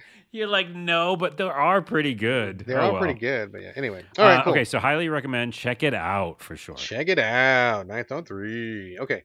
Let me talk about a big one that's kind of making the rounds right now. A Plague Tale Requiem. Oh yes. This one, I didn't realize it was coming out so soon. It kind of caught me by surprise with the release. It's on Game Pass, Yep. so that's great. Best place to play games. You can check it out there for quote unquote free. But so just let's dial it back a little bit here. The original Plague Tale, A Plague Tale Innocence. Did you play that one, Carlos? Yes, I've infamously talked about in the show, which we forgot because we do too many shows. I don't remember. And also, yeah, I just say words. You hated it, right? You hate it? I hate it. Yeah. Okay, yeah. Because the type of game it is, which again, graphically beautiful. It definitely tugged at my heartstrings. What it's trying to do, where you're trying to take care of someone. I get all that, but it was a lot of hunting and hiding, and I felt so disempowered. And that's what you're supposed to be, I know, but I just noped out because I just felt like I was just suffering through it. Gotcha. Yeah, that makes sense. I mean, even without remembering what we said on the show, I'm like, I bet Carlos hates this game. That all made sense. Yeah. So I loved A Plague Tale Innocence. It was one of my top 10 the year it came out. I thought it was great. It kind of came out of nowhere and told the story of a girl and her brother. The brother was suffering from a mysterious illness, and this is like I don't know, like old timey France times. Like I don't even know what year it was. Old timey France times is also a that's good another podcast good one. name. Yeah, I know. Okay, It's like 1600s. I want to say maybe. Yeah. I'm not a historian. I struggle to describe the historical periods, but like medieval times, castles and knights and stuff. And so the brother was really sick, and at the same time, the whole land was deluged with like rats, like these plague rats, just all over the place, just killing people, like an ocean of rats all over the place. And so that was the first game, came out of nowhere, and I thought, man, this game not only does it look amazing, we haven't done like brother sister mechanics or like follow or guide mechanics in a while. Kind of like like on a kind of a guard mission or protect mission, but not nearly as bad as that. Like I felt like it was really interesting. There was some stealth, there was some combat, story was fantastic. It went places I didn't expect. And overall, I left Plague Tale Innocence feeling like, man, that game kicked ass. Really enjoyed that one a lot. So here is A Plague Tale Requiem. So let me just start by saying this is, again, a third-person, kind of behind-the-back perspective. You are, again, in old-timey France. This picks up very soon after the end of the first game. Not immediately, but like pretty soon after that. You're still there with your brother. He is still sick. You still need to get him some help. You're trying to get your way through to a safe place in France, and just figure out what's going on. So the first game, Plague Tale Innocence, like I just said, I thought it was amazing. I definitely recommend it. I felt like it was a complete story, to be perfectly honest. I felt like I got a great narrative arc. I felt like I had a great time with the characters. I felt like the rats and dealing with the rats was a really unique thing, interesting at the time, because you were often trying to manage the rats as you were making your way through each level, using fire and light and different chemicals and stuff. Like I just felt like it just was really, everything about it was like really cool and interesting. So now with Requiem, I feel a little bit torn because it is basically just a continuation of the first game. And by that I mean the graphics are great, and in fact they're even better. The graphics are fucking stunning in this game. The world building is amazing, like all the crumbling buildings, the French countryside. You get to this one area, like really, really close to the beginning of the game, where it's like a marketplace, and I'm just like, wow, this marketplace looks fucking awesome. Like it just looks so real, and I could easily imagine. I mean, I've been to like farmers markets. I'm sure everybody else has, and that feeling of being at a farmers market is totally captured here. I think it's great. I mean, I love the characters too. I have fondness for them. The sister Amicia, her brother Hugo. A couple of other friends. Wait, the brother's okay though, right? Is he like healthy? He's still sick. He's still Oh, sick. damn it. I'm definitely not Yeah. playing this game. The So kid's you still definitely sick. want to help him out. Yeah, he's not better. He got a little bit better, but then he got sick again. Damn it. So I love the characters and stuff, but I mean, I gotta say, I kind of feel like Plague Tale: Innocence did everything it needed to do. It told the story it needed to tell. It gave me the mechanics that were so interesting and fresh, and I don't feel like it left anything on the table. I feel like it got in, it did the thing perfectly, and it got out, and I had a great time. And now that I'm playing Requiem, I'm like, I just feel like it's just doing the same thing again. Yeah. And I feel a little bit churlish to say it, but it's like I'm just not really interested in it anymore because we've met these characters and I felt like I got a resolution. I felt like I was okay. We are doing the same thing with the rats where there's a million rats all over the place. I'm like, okay, rats again. We did rats in the first game. I managed the rats. You had a torch, get the rats away from you. You throw fire, move the rats, like use shadows to avoid the rats or whatever. And we're kind of just doing it again. And it's like, I did this already. Like I get it, but I don't really want to do rats again. And my brother is still sick. I mean, he was sick last time. He's sick again. That's what I'm saying. That's why I brought it up, because I'm like, if Yeah, it's more of yeah. the same, but you told the story already. Yeah, I mean, yes, exactly. It kind of reminds me of Barry. I don't know if you guys know, but obviously both of us watch Barry, the show. It's amazing. Yeah, exactly. I love Barry. But they're doing one more season, that's it, and he's closing shop, and that's good. Sometimes the story's over. Yes. And I think that's what you're trying to say here, right? Yes. Every good story needs to have a beginning and a middle and an end, and I feel like Innocence had a beginning and a middle and an end. I feel like it was good. So, I mean, I don't want to disparage the work. I feel like so mixed talking about this because I think it's like well put together. It looks great. Characters are great. The world is great. But like we were here. We did this. We went through it all. I've done all this. The first level where you're like sneaking through and I'm like, okay, yes, the rats. I already know this. Like you throw a torch and the rats run away from it. Then you run to the empty space and I got it. Like we did this already. And there's guards and Amicia, the main character, has a sling and she's really good with her sling. So you're killing anybody who doesn't have a helmet on. And if they do have a helmet on, then you have to manipulate the rats into killing them. And I'm like, okay, cool. We did this already. Like it's, I just feel like it's the same thing again. And so I got maybe 4 or 5 hours into it and I'm like, there's nothing wrong with it. I just feel like I just been there, done that. Right. And then I will say I did hit a couple bugs too, which were kind of unfortunate. One interesting thing about this game that's different from the first game was pretty linear. And like, of course, anytime you make a linear game, there's always a certain percentage of assholes that come out of the woodwork and be like, blah, linear, blah, blah, blah. Everything should be open all the time, 24/7. And I should be able to walk to the fucking horizon, blah, blah, blah. Like fuck off. Okay. Not every game has to be open world. It doesn't work for every game, especially on what kind of experience you're trying to give. And I was reading tweets from Stephanie Sterling on Twitter, and they made a really good point, which I feel like was totally captured. I want to make sure I give credit because they said that they preferred the linearity of the first because in the second game, what I'm talking about now, Requiem, not only do you often kind of struggle about where you're supposed to go, but like the encounters are not as well crafted anymore because there's more places for you to go, which means the game doesn't always know where you're going to be. So the guards are not always in the most tense spot possible. You're not always sneaking by the skin of your teeth. Sometimes you just like walk around and like you don't even get close to the guard and like it was kind of feels like a waste of time because like nothing really even happened, right? Like you're kind of just doing whatever. And that the removal of linearity, as Stephanie observed, is definitely changing the feel of the game. And I think for the worse. I think I actually preferred it to be more linear because there was much more narrow escapes, much more hold your breath moments, much more barely getting by and oh my god, that was so close and so exciting. And this time you're kind of just like wandering around these open areas that, I mean, I'm sure they would be open in real life, but it's just not nearly as exciting.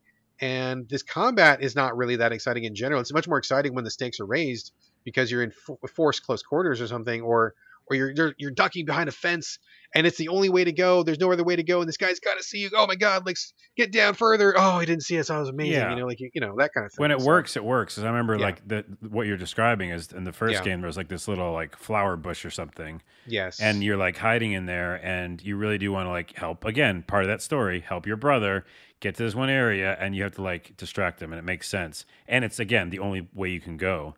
What you're describing sounds like what we liked in Elden Ring, which is that they opened it up, right? Yeah. And then you could attack it from any way you wanted, but that's a certain type of game. Yeah, exactly. And if this is a story-driven game, it seems like it doesn't work that way. Yeah, I think that maybe that was a mistake. I mean, it's not terrible, but like it feels different. And like I said, I got about 4 or 5 hours in, and I'm like, okay, I think I'm good. But I talked to other people, and they're saying this is like a 20-hour game, and I'm like, okay, that is too long. That is too much for what we're doing. I don't know how they iterate on the rat stuff later. I don't know if there's any new mechanics that come up later on. I'm guessing probably not anything really radical, but I just feel like that's really too long to get through. To be fair, some people who are more invested in the story than I am at this point say that the story gets really, really good at the end, and they felt like it was worth it to see the story, which is great. And I do feel like the strength of this game is in the narrative, but like I said, I felt like I got a complete story the first time, and I'm not really interested in revisiting Yeah. that tale. I will say one other thing, though. There are some bugs. I did notice some bugs. For example, I was with my friend, and we're supposed to be holding hands running through a field. We got to one section where I needed to get to this other safe place really quickly. I ran, got there, and I turn around and I hear my friend. He's like way back in the middle of a sea of rats. He's like, I'm separated," and I'm like, "What the hell? I was holding your hand. You're supposed to run." And he's like the AI dude, right? So like, why couldn't he just rubber band up to me and like let's just keep going? But he got separated somehow. I don't even know how it happened. And he was like literally in the middle of an ocean of rats. And so I like wasted a bunch of resources trying to like clear a path for him. And then I finally got him back. And it just seemed like really janky. He should have been separated from me in the first place. It wasn't supposed to happen. It was just like a bug that happened. Wait, was it your sick brother? No, it was this other guy. Because I was like, he's sick. Cut him some slack. No, it was this other guy. Okay. And another part where I'm trying to sneak by this one heavily guarded area, there's a guard who's got a helmet, so I can't conk him with my sling. I need to get the rats to eat him. So I throw this thing over, and it snuffs out his torch, and he's in the middle of rats, and nothing happens. He's just like walking around. And I'm like, okay, well, if I can't kill this guy, I have no other way to get past here. So I waited, and I was like, what the hell? I was just about to reload a save when he just kept walking, and then all of a sudden, randomly, he's like, "Oh, the rats!" and he fell over. So it was like, okay, you should have died like 4 minutes ago when I killed you the first time, and the game just for whatever reason didn't register that he was vulnerable to the rats or something. So there's little bits like that where I'm like, okay, maybe you guys were struggling to kind of like get your AI nailed down for the open world sections or open-ish sections, not open world, but open-ish. I mean, it's not terrible, right? It's not a bad game, but I just feel like I got the experience I wanted the first time, but I didn't really feel a big need to revisit it. So, and it's kind of unfortunate because if you haven't played the first game, you're not going to understand a lot of the story of what's happening in the second game. So you kind of have to play the first game to really get the most out of it. But then by that time, I suspect you've done it all, right? Yeah. So they're kind of screwed. So anyway, Plague Tale Requiem. I think it's beautiful, wonderfully produced. The graphics are great, and I mean, I just feel kind of like scummy talking about it, but I feel like I'm just not into it, man. Like not at all. So. All right, one more game, then we're going to wrap it up. You're bringing Park Story to the podcast. And again, well, you've really got me this time. You're working me over the coals because you keep bringing these games that I don't know anything about. And usually I know everything about these games. So Park Story, I'm drawing a blank, dude. Tell me all about Park Story. Well, here's what happens. If there's a game I'm waiting for, like Star Ocean, The Divine Force, and I need an RPG or some sort of game that has those elements, I'm going to go looking. High and low. So I will stump you because I'll be finding weird games that I had to find something. Man, every nook and cranny, you're turning over every rock. Every rock. Everywhere. Yes, exactly. Yeah. So Park Story actually just came out on Xbox. And another fun thing about Xbox, fun in quotes, by the way. No. Is that I'll be on the Xbox and it'll just go updating store. It just like auto updates or whatever. And I guess that's okay. But when it does that, I usually like refresh or like turn it off and on again. And sometimes there's just new games in the store after it doing that. So it did that the other night. I think it was last night or the night before. And Park Story showed up. And I was like, okay, well, the weird thing that you updated yourself, but here we go. So Park Story is called Park Story, a homemade... Oh, no, wait. And his website, he says it's a homemade Zelda-like game. I guess the developer called it that. But yeah, it's basically a top-down... he's calling it Zelda-like. I don't know about that. But top-down game, very, very simple graphics. Not pixelated again, has its own art style. You can look it up, parkstorygame.com. And yeah, kind of almost cartoony again in that way. And you play as a character who came out of a car crash, doesn't know where he is, and he's in a park, hence Park Story. And he's just trying to figure out what's going on. And there's simple mechanics like a dodge roll and attacking. Actually, it shares a little bit of DNA with that Ninth Dawn. in the Okay. fact that it's kind of like that cutout style art where it looks like a little cutout of a Yeah, I'm character. looking at screenshots right now. It kind of looks like kind of hand drawn, like 2D, Yeah. kind of top down 2D kind of thing. Yeah, okay. I think I've seen this in the store, but I didn't really know much about it. In fact, I think I may even have looked at it briefly. But The so yeah, the yeah, go dodge ahead. roll is a little too slow though. I got to Okay. start that with that because it does have the same kind of mechanics of action RPG things where you can attack and do different abilities, and you can also dodge roll. The first thing you learn is the dodge roll. It just seems delayed. I don't know why. That's a real problem for me. Well, to be fair, you are a connoisseur of dodge I rolls. Like am. if there was one person to ask about dodge rolls, it would of course be Carlos Dodge Rodella. And like you give a like wine to somebody. You're like, hey, drink this wine. They're like, yeah, Nice. okay, it's good wine. But you Yes. give wine to like like one of those sommeliers or something. They're like, oh, well, this is it's from France and it's from the upper north part and it's Yes, from it the north side and breathes. yeah, it's a Yeah. breeze. So that's the same thing with you, dude. Like you have a dodge roll to somebody. Like, yeah, dodge roll, cool. But then Carlos is like, no, no, no, no, no, this is too slow. Yeah. Like the iframe is not right where it needs to be. This animation, there should be 3 more frames right there. Like you are the connoisseur of dodge rolls. So it makes perfect sense to me that you're like something's off about this one. Something's off. Yeah. And also, the top notch ones I go off of is Greedfall and Trials of Mana. So those, are top notch. So, anyways, I like that it's a dodge roll. I like that when there is one. So you have it. But yeah, the story is you just, have amnesia. You don't know what's going on. You're in a park. You're picking up clues. You learn that you can attack enemies, and there are some creatures all of a sudden that show up and make no sense. You're like, what's going on with them? And you have an axe and you fight them. And the combat's okay. It feels okay. It's, again, nothing to write home about, but I don't think that's really the primary focus. It's more like a mystery game.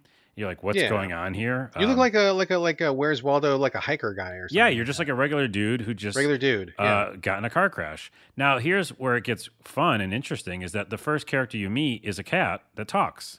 Okay. And I wasn't seeing that coming. And so you talk to the cat, and it's giving you advice. And then, yeah, you start fighting monsters because they appear, and you're like, what the hell's going on? All this time, you still have no idea what's happening. You open up your phone, by the way, which is an old school flip phone, which I liked, actually. And you look through your messages, and you kind of learn the story that way about, like, what, your life it was. You have a girlfriend, you have your mom called you, recently, and you look at the text and voicemail. So you're checking out, like, what's going on. And it seems like, because they do some cutscenes, that there is some shady monstery type people who are like taking over this area, and maybe like the area has been closed for a long time because of these shadowy figures. So that's all you need to know about the story. But yeah, the general gameplay is like some puzzles, some action, a lot of kind of quirkiness to it, which I like. And by the way, it's made by one person, Martin Perry. He's an independent game developer from Scotland. He made it with Game Maker, which I love because I use Construct and I love these very bare bones game tools, and then you kind of like put your own signature on it, because like Game Maker, Construct, they start with like super bare bones templates, but then you basically add to it, and you can do some amazing things with it. So. Yeah, so right now it's on Steam, Xbox. I don't think it's on PlayStation, but I'm playing on Xbox. I think it's a fun time. By the way, it's a cheap price. I think it's on sale now too. It was like $15, I'm gonna say. Okay. Yeah. It looks like it's retailing for 20, so maybe on sale for 15, something like that. Yeah, and it's good. It's interesting and quirky and weird. I'm gonna keep playing it. I think that the dodge roll bothers me a bit. I am a connoisseur. Because it just needs to be a smidge faster. It like slows down at the end, and there's like no reason for it to do that because you're like trying to avoid enemies. But in general, I haven't like died from a lot of enemies, right? It's not like super hard. It's not your Yeah. Souls game. Yeah. It's about telling a story, figuring out some puzzles, and this weird, quirky story that's about sometimes talking cats, sometimes monsters, and a park in an area that's been closed down for a long time. So I recommend it. I think it's confusing and weird and fun. And yeah, I don't know the story yet, and I'm kind of interested to know more. I gotta say, I'm looking at the screenshots and I really like the way it looks. I think it's very visually appealing to me for whatever reason. I think your guy looking like kind of like a regular hiker dude or something is very weird and appealing and interesting in that way. And looking at it, again, I haven't played this yet, so I don't know if it's Zelda like or not. But like just looking at the screenshots, I'm like, okay, this looks like something I definitely would like to play. Like this seems it's got kind of a good vibe about it, so I'm definitely gonna check it out. So I'll have to. Man, you're giving me all sorts of shit to look up after the I show, and I already know. don't have time to play games that I already got. So you're kind of putting me in a pickle Well, here. what I do is I go through all the games again in search of something that will fill that void, and they sometimes don't do it. So then I go to the next game. So that's why. But I will say there's one con. Okay, Okay, yes. we gotta keep it real here on the podcast. Keep it real. That is what we do. And it's something they can't change. Martin can't change. So it's Oh, no. it's a con that's just gonna have to live. I feel like this is about to get very personal. No, not at all. It's just that the traversing of the landscape, because it's this style, which is similar to Ninth Dawn, where you like looking down, 3/4 view, I guess we call it, but it's more like looking down because it's 2D, right? Top Top down, 2D but presentation. 2D presentation, Sure. yeah. So you're running around, and sometimes it's not apparent which direction you can go on, like which landscape you can walk on, because okay. you know what I mean. Like if you go up a ladder, I was getting stuck because I was like, well, that looks like I should be able to go left on that, but no, that's a wall. And Gotcha. so that's definitely a problem. I think he might actually be able to patch it with some sort of if he did something to the graphics, like Just add a different texture or something. yeah, like a meshing out no-go the texture. textures. Yeah, meshing out the textures or whatever. It feels like okay, that's more solid looking. But some of the landscape feels too hard to discern on which way I go. Now it's an easy fix because you just push up against it and you're like, oh, that's a wall, But I was in the sewers and I was riding this little piece of wood down the river because that's what you do in the sewers. By the way, it was a subway. Yeah, it was a subway system, but there was also river with logs on it. And I kept falling off because I didn't know that the thing I was going to hit was an actual piece of like wall. You know what I mean? Right. Yeah, so yeah. that was a con, and I got to mention it because it's weird. It's kind of a weird choice of like I think some of those graphics could be, just tweaked a bit to show like that's actually a wall. But that's a small thing in comparison to the whole thing. I mean, it still seems. How often are you hitting that problem? Because I definitely don't like that problem. I notice these days where I really want clear visibility. I think that artistically and in terms of usability, that's really kind of an art that could be improved. I think in the industry. So, how often are you having a problem like that? Again, it's never a problem in the fact that I can't progress, but it's a problem in the fact that it takes me longer to get through an area because I'm bumping up against things. So far it's happened twice. Okay. Once in the main overworld before you get to the subway, which is the first kind of in quotes dungeon. And then it happened again in the subway because I kept hitting my head in this thing and I was like, I can't do this puzzle because I'm an idiot, but no, I just had to go a different direction. Gotcha. So yeah, it just happened a couple times. But again, the story seems funny and weird enough that I'm going to push on. I looked in the description. It said something about the great president of hell. So I don't know what that's about, but Obvious reference to who here in America. oh well, come on, we don't talk about that person like Voldemort. You shall not be named. I'll say Voldemort instead of the other person. Exactly. I will too. Yes, I will. So, anyways, check it out for sure. Park Story on Steam or on Xbox, and I think it's worth a check out. Check it out. Check it out. Oh, and I said that really weird. That game we were trying to think of is called The Gunk. The gunk, that's right. Boy, we were close, the goo, kind the of. slime, the residual material. By the way, all sorts of stuff. Groo is pretty close because GROO and it's GUNK. But the developer is the people who made SteamWorld Heist. Yeah. And they're put out by Thunderful. Yes, those are good. Image and Form. Yeah, so Image and Form. Check out The Gunk, by the way, people. It's such a good game. I beat that game like in, I think, 3 days because I was just I needed to know what the ending was, and the gameplay was so fun. Did you ever play it? I did play part of it. My wife played it part. My wife really liked it. You didn't like it. That's right. I just wasn't in the mood for it. It just wasn't the right game at the right time. But I did appreciate what it was doing, and I do like Image and Form quite a bit. So. Yeah. Okay. Wait, I want to say one more thing, and it was a tangent. I'm gonna forget it. I'll forget it. Moving on. This is the end of the show. We're done. End of the show. So thank you all for listening. Let's do some shout outs real quick for people who retweeted the show, which really helps visibility. Really helps get people listening. We don't really ask for like people to leave us reviews very often. If you want to leave a review, that'd be awesome. Helps the algorithm, etc. But like, I really appreciate people retweeting. So big thanks to Red Deer Games, which retweeted us. Also, good man J Monster, longtime friend. Thanks to Zolbrod.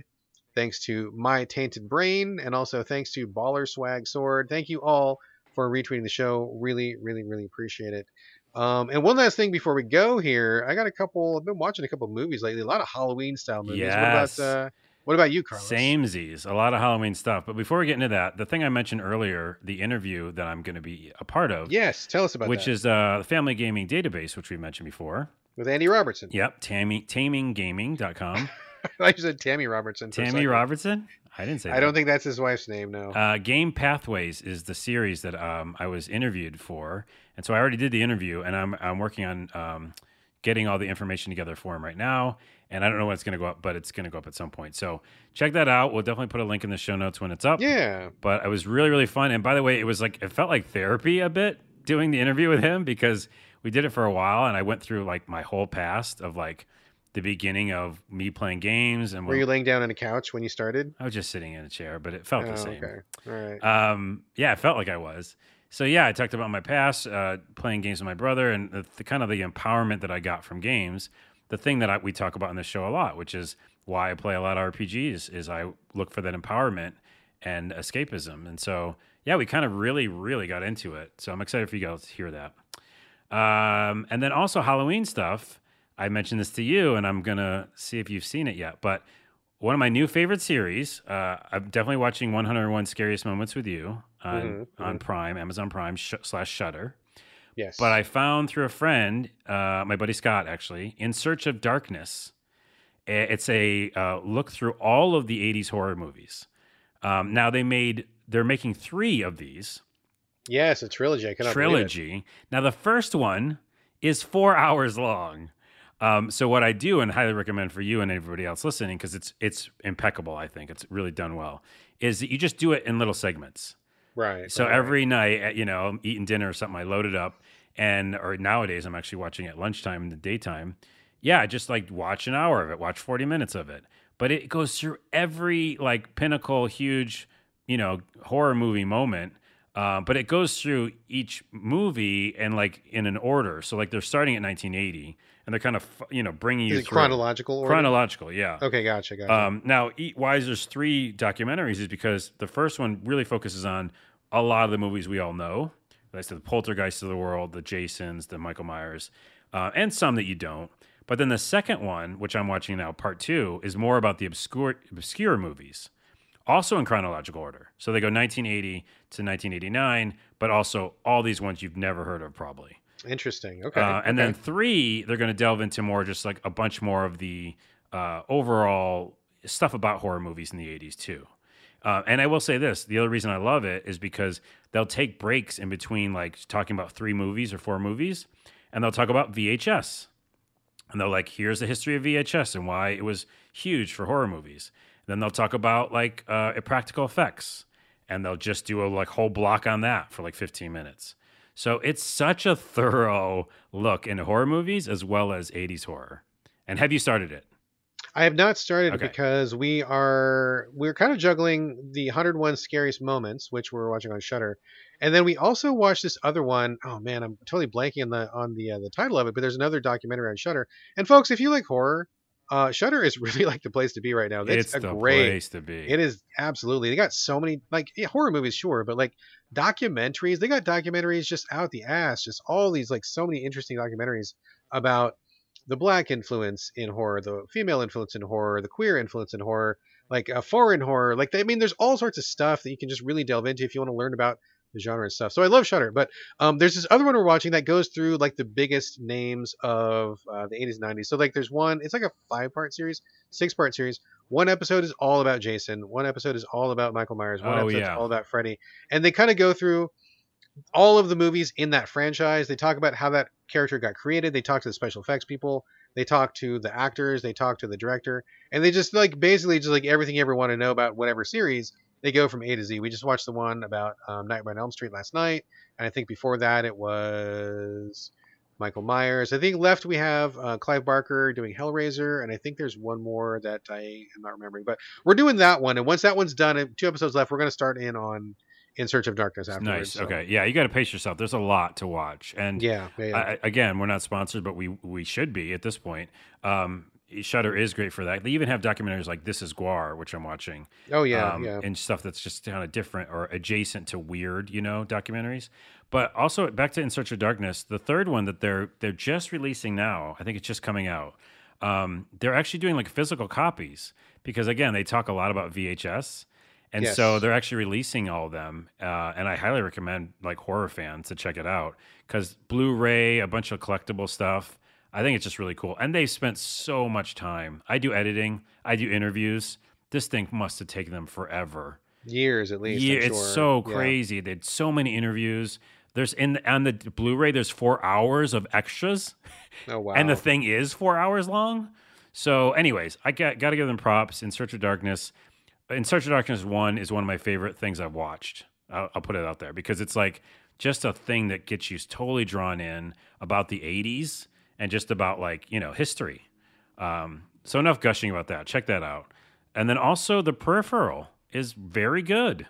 Oh yeah, I just saw that dropped on Amazon. We were considering watching that, but we have like too many other shows we're in the middle of right now. But is it pretty good? Yeah, they only dropped 2 episodes. I like when they do that. At least Nah, I hate that. you hate that it. there's Sucks. episodes, I know. But at least they did 2 and not just a pilot. And it's that woman who's been in a bunch of things, Chloe Moretz. Oh yeah. And I think that I feel like she's always been in things where it's not exactly the best yet. Like the choices of the movies she had. I think she did a recreation of a horror movie. What was that? Oh, I don't know. Is it Chloe Grace Moretz? Is that her name? Yeah. Okay. There's a couple movies where I'm like, oh, she's a good actress in this, but I don't think the movie's good enough. Well, this Right. I feel like matches it. She's got a kind of a southern drawl accent, and it really fits for some reason. And it's a story about her in hardships, and her mom's sick, and they don't have much money. And so what they do, it's a kind of a futuristic story in 2030, I think it takes place, where there's these new VR helmet type things, and she can go in, and it's super realistic, like the most realistic thing ever. Sure. And when she goes in, if they do certain jobs for people in this metaverse, but a real metaverse, not the Facebook one. Don't make me laugh about that one, dude. Well, it's what I think that Zuckerberg wants to exist, which just doesn't, Sure. Yeah. So, but you go in this like real virtual world, and she does these like jobs to make money. So because she's doing things in there, like taking out people, or a lot of it feels like a shooter game, right? Or there's like a kidnap mission or something, but it's super realistic too. And so she'll come out, and then they made money. But the rub is, and the weirdness is, that it gets dark in there, and weird shit starts happening, and you're confused on what's real. And I almost Cronenberg in a way, with the Exosens and stuff like that. And it just gets really weird and twisted, a little too dark at times. I don't know if it's like super family friendly. It's just in the fact that you guys can deal with gore, but like there's a scene where someone's eyeball comes out, and even though it's virtual, and it's fake, it still happens. Still looks real You're enough, still looking yeah. at it, yeah. Yeah. But it's not real. So it's like, where do you stand when it comes to that kind of horror? I don't know, or gore. But I think it's just done so well, so weird. Some of the people that worked on Westworld worked on it, which I don't know if is a selling point for you. It is for me. And it feels like this futuristic world where, like VR and our reality meet. So I recommend it. And what is it called again? The Peripheral. The Peripheral. Okay, Yeah. cool. Yeah, I saw it pop up on Amazon. It just dropped like this week or last week or something like that. So Yeah, super cool. What else are you All right, cool. watching? Watching a bunch of movies lately, and interestingly, we didn't really plan this, but we ended up watching 2 movies that had like really strong black girl protagonists, which I thought was neat. Because I'm a white presenting dude, and growing up in American culture, everything is white, everything white. Every hero is white. Every story is about a white person or something, and so I'm glad to see that these other stories are coming out. The first one we watched was called Black as Night, and I believe we watched it on Amazon Prime. I believe this is about a young black girl and her friend who are living in New Orleans. And it turns out that as she's walking home one night, she gets attacked by a vampire. And she slowly discovers that there's like this whole undercurrent of like homeless vampires that are living in New Orleans. And so she wants to get revenge on them for attacking her. And they end up doing some other stuff that she wants revenge for. I'm not going to spoil anything here. But basically, it's about this girl who's like a young black girl teenager just being strong and like being like, I'm going to push back against these vampires. I'm going to do what it takes to make things right. And it's really cool to see her just, she is not the typical protagonist in that she is immediately like all about it. Like she just like turns to herself to 11. But in a way that I feel like is believable. Like I could imagine a teen kind of like getting fired up like that and doing things. Like an Ash, maybe from Evil Yeah, Dead. kind of like that. Yeah, similar like that, where she doesn't shy away from it. She just takes charge of what needs to be done, and she just gets out there. It's pretty. I mean, it's pretty good. I don't want to say it's great. There's definitely some rough edges to the film. Certainly a lower budget production, and I feel like the script would have really benefited from some streamlining. It feels like they want to tackle maybe a few too many issues. There's like some self-esteem issues about the fact that she's black. There's also Hurricane Katrina relief issues. There's homeless issues. There's drug issues. There's just generally being black in the world issues. So I think these are all really important issues, and I think they all deserve a voice. But there's a lot in this film, and I don't know that they have time to explore all of those issues in the depth that they deserve. And also, it kind of takes away from the story because it's kind of like at some points it's kind of funny, maybe going for like a Buffy kind of a vibe a little bit. But then it gets really serious, and they're talking about how black people in New Orleans have been treated poorly by the government, which is also super important, right? But it's kind of a wild swing to go from laughing about shoving garlic in a vampire's face in one scene to the next one where it's like, we're going to talk about systemic disenfranchising. So I feel like the director, and this is just me in my head, I don't know this for a fact, but I feel like the director is maybe like, this is my shot. I got to get as much in here as I can because, it's important. And it is important. But I feel like ultimately losing a couple of those peripheral issues or focusing on just a certain few would have done the movie a little bit better. Yeah, it could have been a series maybe. Yeah, I mean, I honestly think this could be an entire series, and they could touch on all that stuff. That'd be great. I thought the lead actress was great. I thought the cast was really fun. Not the best one I've ever seen, but definitely worth watching for sure. Mm-hmm. If for nothing else, it's like a great place to watch a strong black woman stand up and fight vampires. Yeah, you don't see that too often. Sounds good. Interestingly, we didn't plan this at all, but the very next movie we watched was one that you recommended, The Curse of Bridge Hollow on Netflix. Yes. Did not realize this is another one with a strong black girl in the lead role. It just happened back to back. And that was Priya from Stranger Things. So I don't watch Stranger Things, so I didn't know that. So Stranger Things, she had like these full-on braces and was super nerdy girl. Well, she was like, she got brought into the nerds that were fighting monsters and stuff like that in Stranger Things. But yeah, she was in that and kind of a breakout star as well. So this is kind of her like leading role, I think.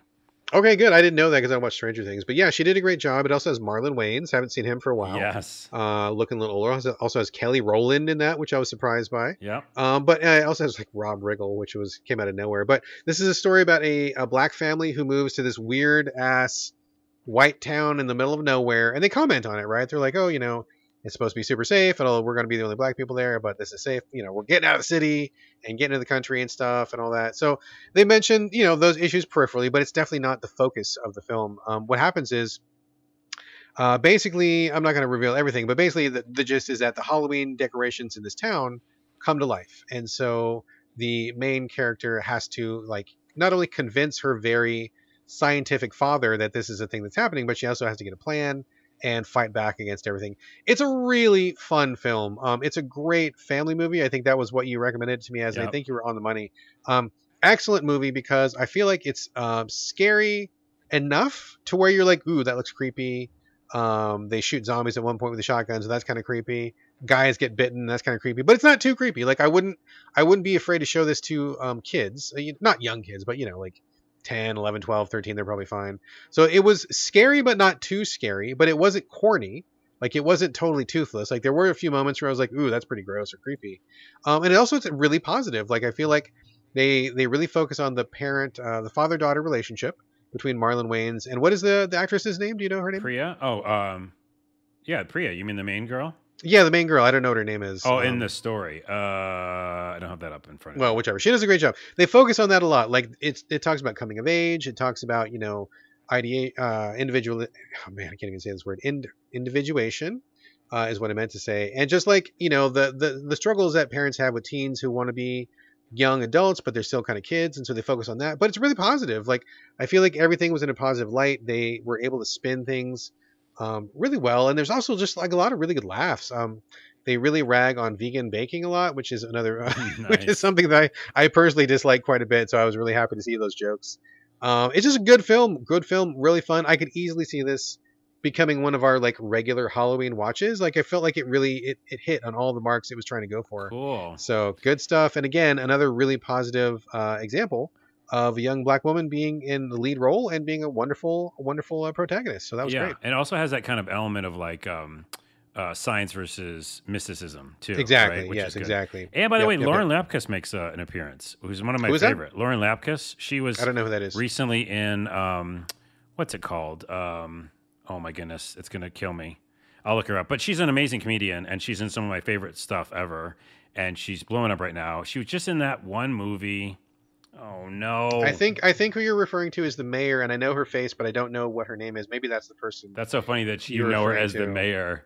Yeah, I think so, because she was the mayor in this, and she was actually pretty funny in this as well. So, well, hold on, no, we're not leaving this section until I just look Google. Hold on, okay, look it up real quick. Look it up. It's the wrong Missy. The wrong Missy. If you've not seen that, if you want a just regular ass comedy where you're just laughing and it's so ridiculous, is it like a movie, TV show? Yeah, it's a movie. It's a movie. It's David Spade. Oh, dude, I'm out. I'm so. Oh, out. you don't like him? Okay, I'm out. I hate David. Okay, never mind. But anybody else listening who can deal with David Spade, and by the way, he plays a straight man in this, so he doesn't do any like snarkiness really. He's just like reacting to Lauren Lapkus, who's amazing. She destroys in that. She's just so funny. So, anyways, if she's who I'm thinking of, I love her, but I can't stand David Spade. So yeah, cancel. She's that. Amazing. Last movie I want to mention really quickly: 1991's Warlock. Have you ever seen Warlock? I don't think so. I'll look it up now. Oh man, Julian Sands and Robert E. Grant, I believe his name is, in that movie from 1991. It's a movie that like people who know it love it, and it has a real strong cult following. But I find that a lot of people don't know that movie, which is strange because I felt like it was really notable and really popular when it came out. It's about a warlock from, again, the 1600s, so I guess old-timey France. I mean, I think he might have made even a cameo in Plague Tale Requiem, or maybe not. He was in the background. There's a warlock who escapes to modern times, and the warlock hunter accidentally goes with him. And so here's this warlock from 300 years ago, shows up in like 1980 something or 1990 something, and he's like, new world, new rules, cars, electricity, buildings, and he very quickly gets a mission from Satan to go and do some stuff. The warlock hunter is following him. He teams up with this I don't know, this like weird alterna girl from the 90s who just goes along for the ride, and they just have this like kind of weird adventure where they're kind of learning the modern times but also doing some serious witch hunting. Some dark stuff happens, and Julian Sands, I mean, this was a movie that kind of made his career. He got really big for like 5 or 10 years just based off of this movie. And I really like this one a lot. I don't know why more people don't know about it, but the people who know it really love it. So I definitely recommend Warlock from 1991. Great stuff. I just watched it yesterday. Totally holds up. Only like one or two kind of like oopsie moments just from the time period, but overall definitely holds up. Very interesting stuff. Yeah, I looked at the cover and I recognize the cover, and also they made 3 movies of it. Yeah, I have not seen the other 2. I don't think they were as well received. I don't number think they 1, were either. I think, is where it's at. It's a cool concept, yeah. Yeah, definitely good stuff. Before we go, I want to also mention Reboot, because I didn't want to give it a chance, and then I gave it a chance, and I'm very happy I did. It's a show on Hulu. Did we talk about it before? You and I talked about it on DM. We have not talked about it in the show. Basically, it's just like they're rebooting supposedly an old 80s TV show, right? There was like, it's called Step Right Up. It was like Full House and all those kind of shows. Right, like a fictional show. Fictional show. So this is a fictional reboot. And it's like, like 20 years later or something, they're all older, and they're going to just kind of basically do it again. But you have 2 different like creators of the show battling each other. So essentially you have the old fogey who wants to make it like an old 90s, slapstick humor show. And you have his daughter who wants to make it gritty and real, about like, yes. If these people came back, what would they really be like? But the story is obviously not just about like the sitcom. It's about all the stuff around it, right? These actors and the world that they live in. Here's the thing. It feels like Park and Rec in the fact that it's super snappy, super smart. It's not 2 camera. It's none of that like documentary style, but it's just done very well. Like, I know writing, okay? I write every single day. I'm not the best at it, but I know how you make a fucking joke and how you tell the story. And they pull on your heartstrings. Like the second episode, I was like, am I feeling the feels? This is a comedy. I can't recommend it enough, man. It's like very fucking good. Okay, good. I'm glad to hear that because we actually watched the trailer and we were considering watching it. But again, we have like a million shows we're watching now anyway.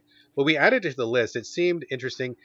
Just hearing about the premise, I wasn't into it. But then when we watched the trailer, I can't remember who's in it, but we were like, we recognized everybody who was in there. We're like, oh, okay, this will be, I get what they're going for, like the fictional reboot stuff. So it seemed like something that was going to be up our alley. I'll definitely give it a shot for sure. Yeah, I almost noped out too, but like you have to watch an episode. And once you do, you go, oh, I see what they're doing. They're like, Right. They pull on your heartstrings and you don't expect that, you know? And Paul Reiser's amazing in it. Like, Oh, yeah, Paul Reiser, yeah. yeah, by the way, I just saw him on TikTok. He's doing stand up again, I guess. Is he really? Yeah, and Wow. he killed. The stand up was like really good. I was like, okay, this is a return to Paul Reiser, which Right is on, also right a podcast name. Well, he was just on The Boys, and I saw him on The Boys. I'm like, oh my god, this Paul Reiser, he's back! Like, I think we mentioned so that. crazy, crazy. Before we really go, and this show is long now, but I do want to say, I don't remember. No, hold on. I think I was just going to mention the 80s thing. When I go back to the horror stuff, the only caveat I'll say, because we do like give people advice and stuff, In Search of Darkness 2 delves way too much into the gore movies. Oh, really? Yeah, Okay. so I almost like, I don't know if I'm going to nope out, but like in Search of Darkness 1, it's in there. Like they'll talk about Hellraiser, they'll talk about, you know, but like then they go past it. Like I feel like even 101 Scariest Moments spend too long on some of the gross scenes. In Search of Darkness kind of like shows them and then it moves on. But In Search of Darkness 2 really gets into some pretty trashy films. And they call them trashy if they are, you know. Yeah. But I don't want to see that ever. Because like, while I love horror, I like the mystical weirdness of horror.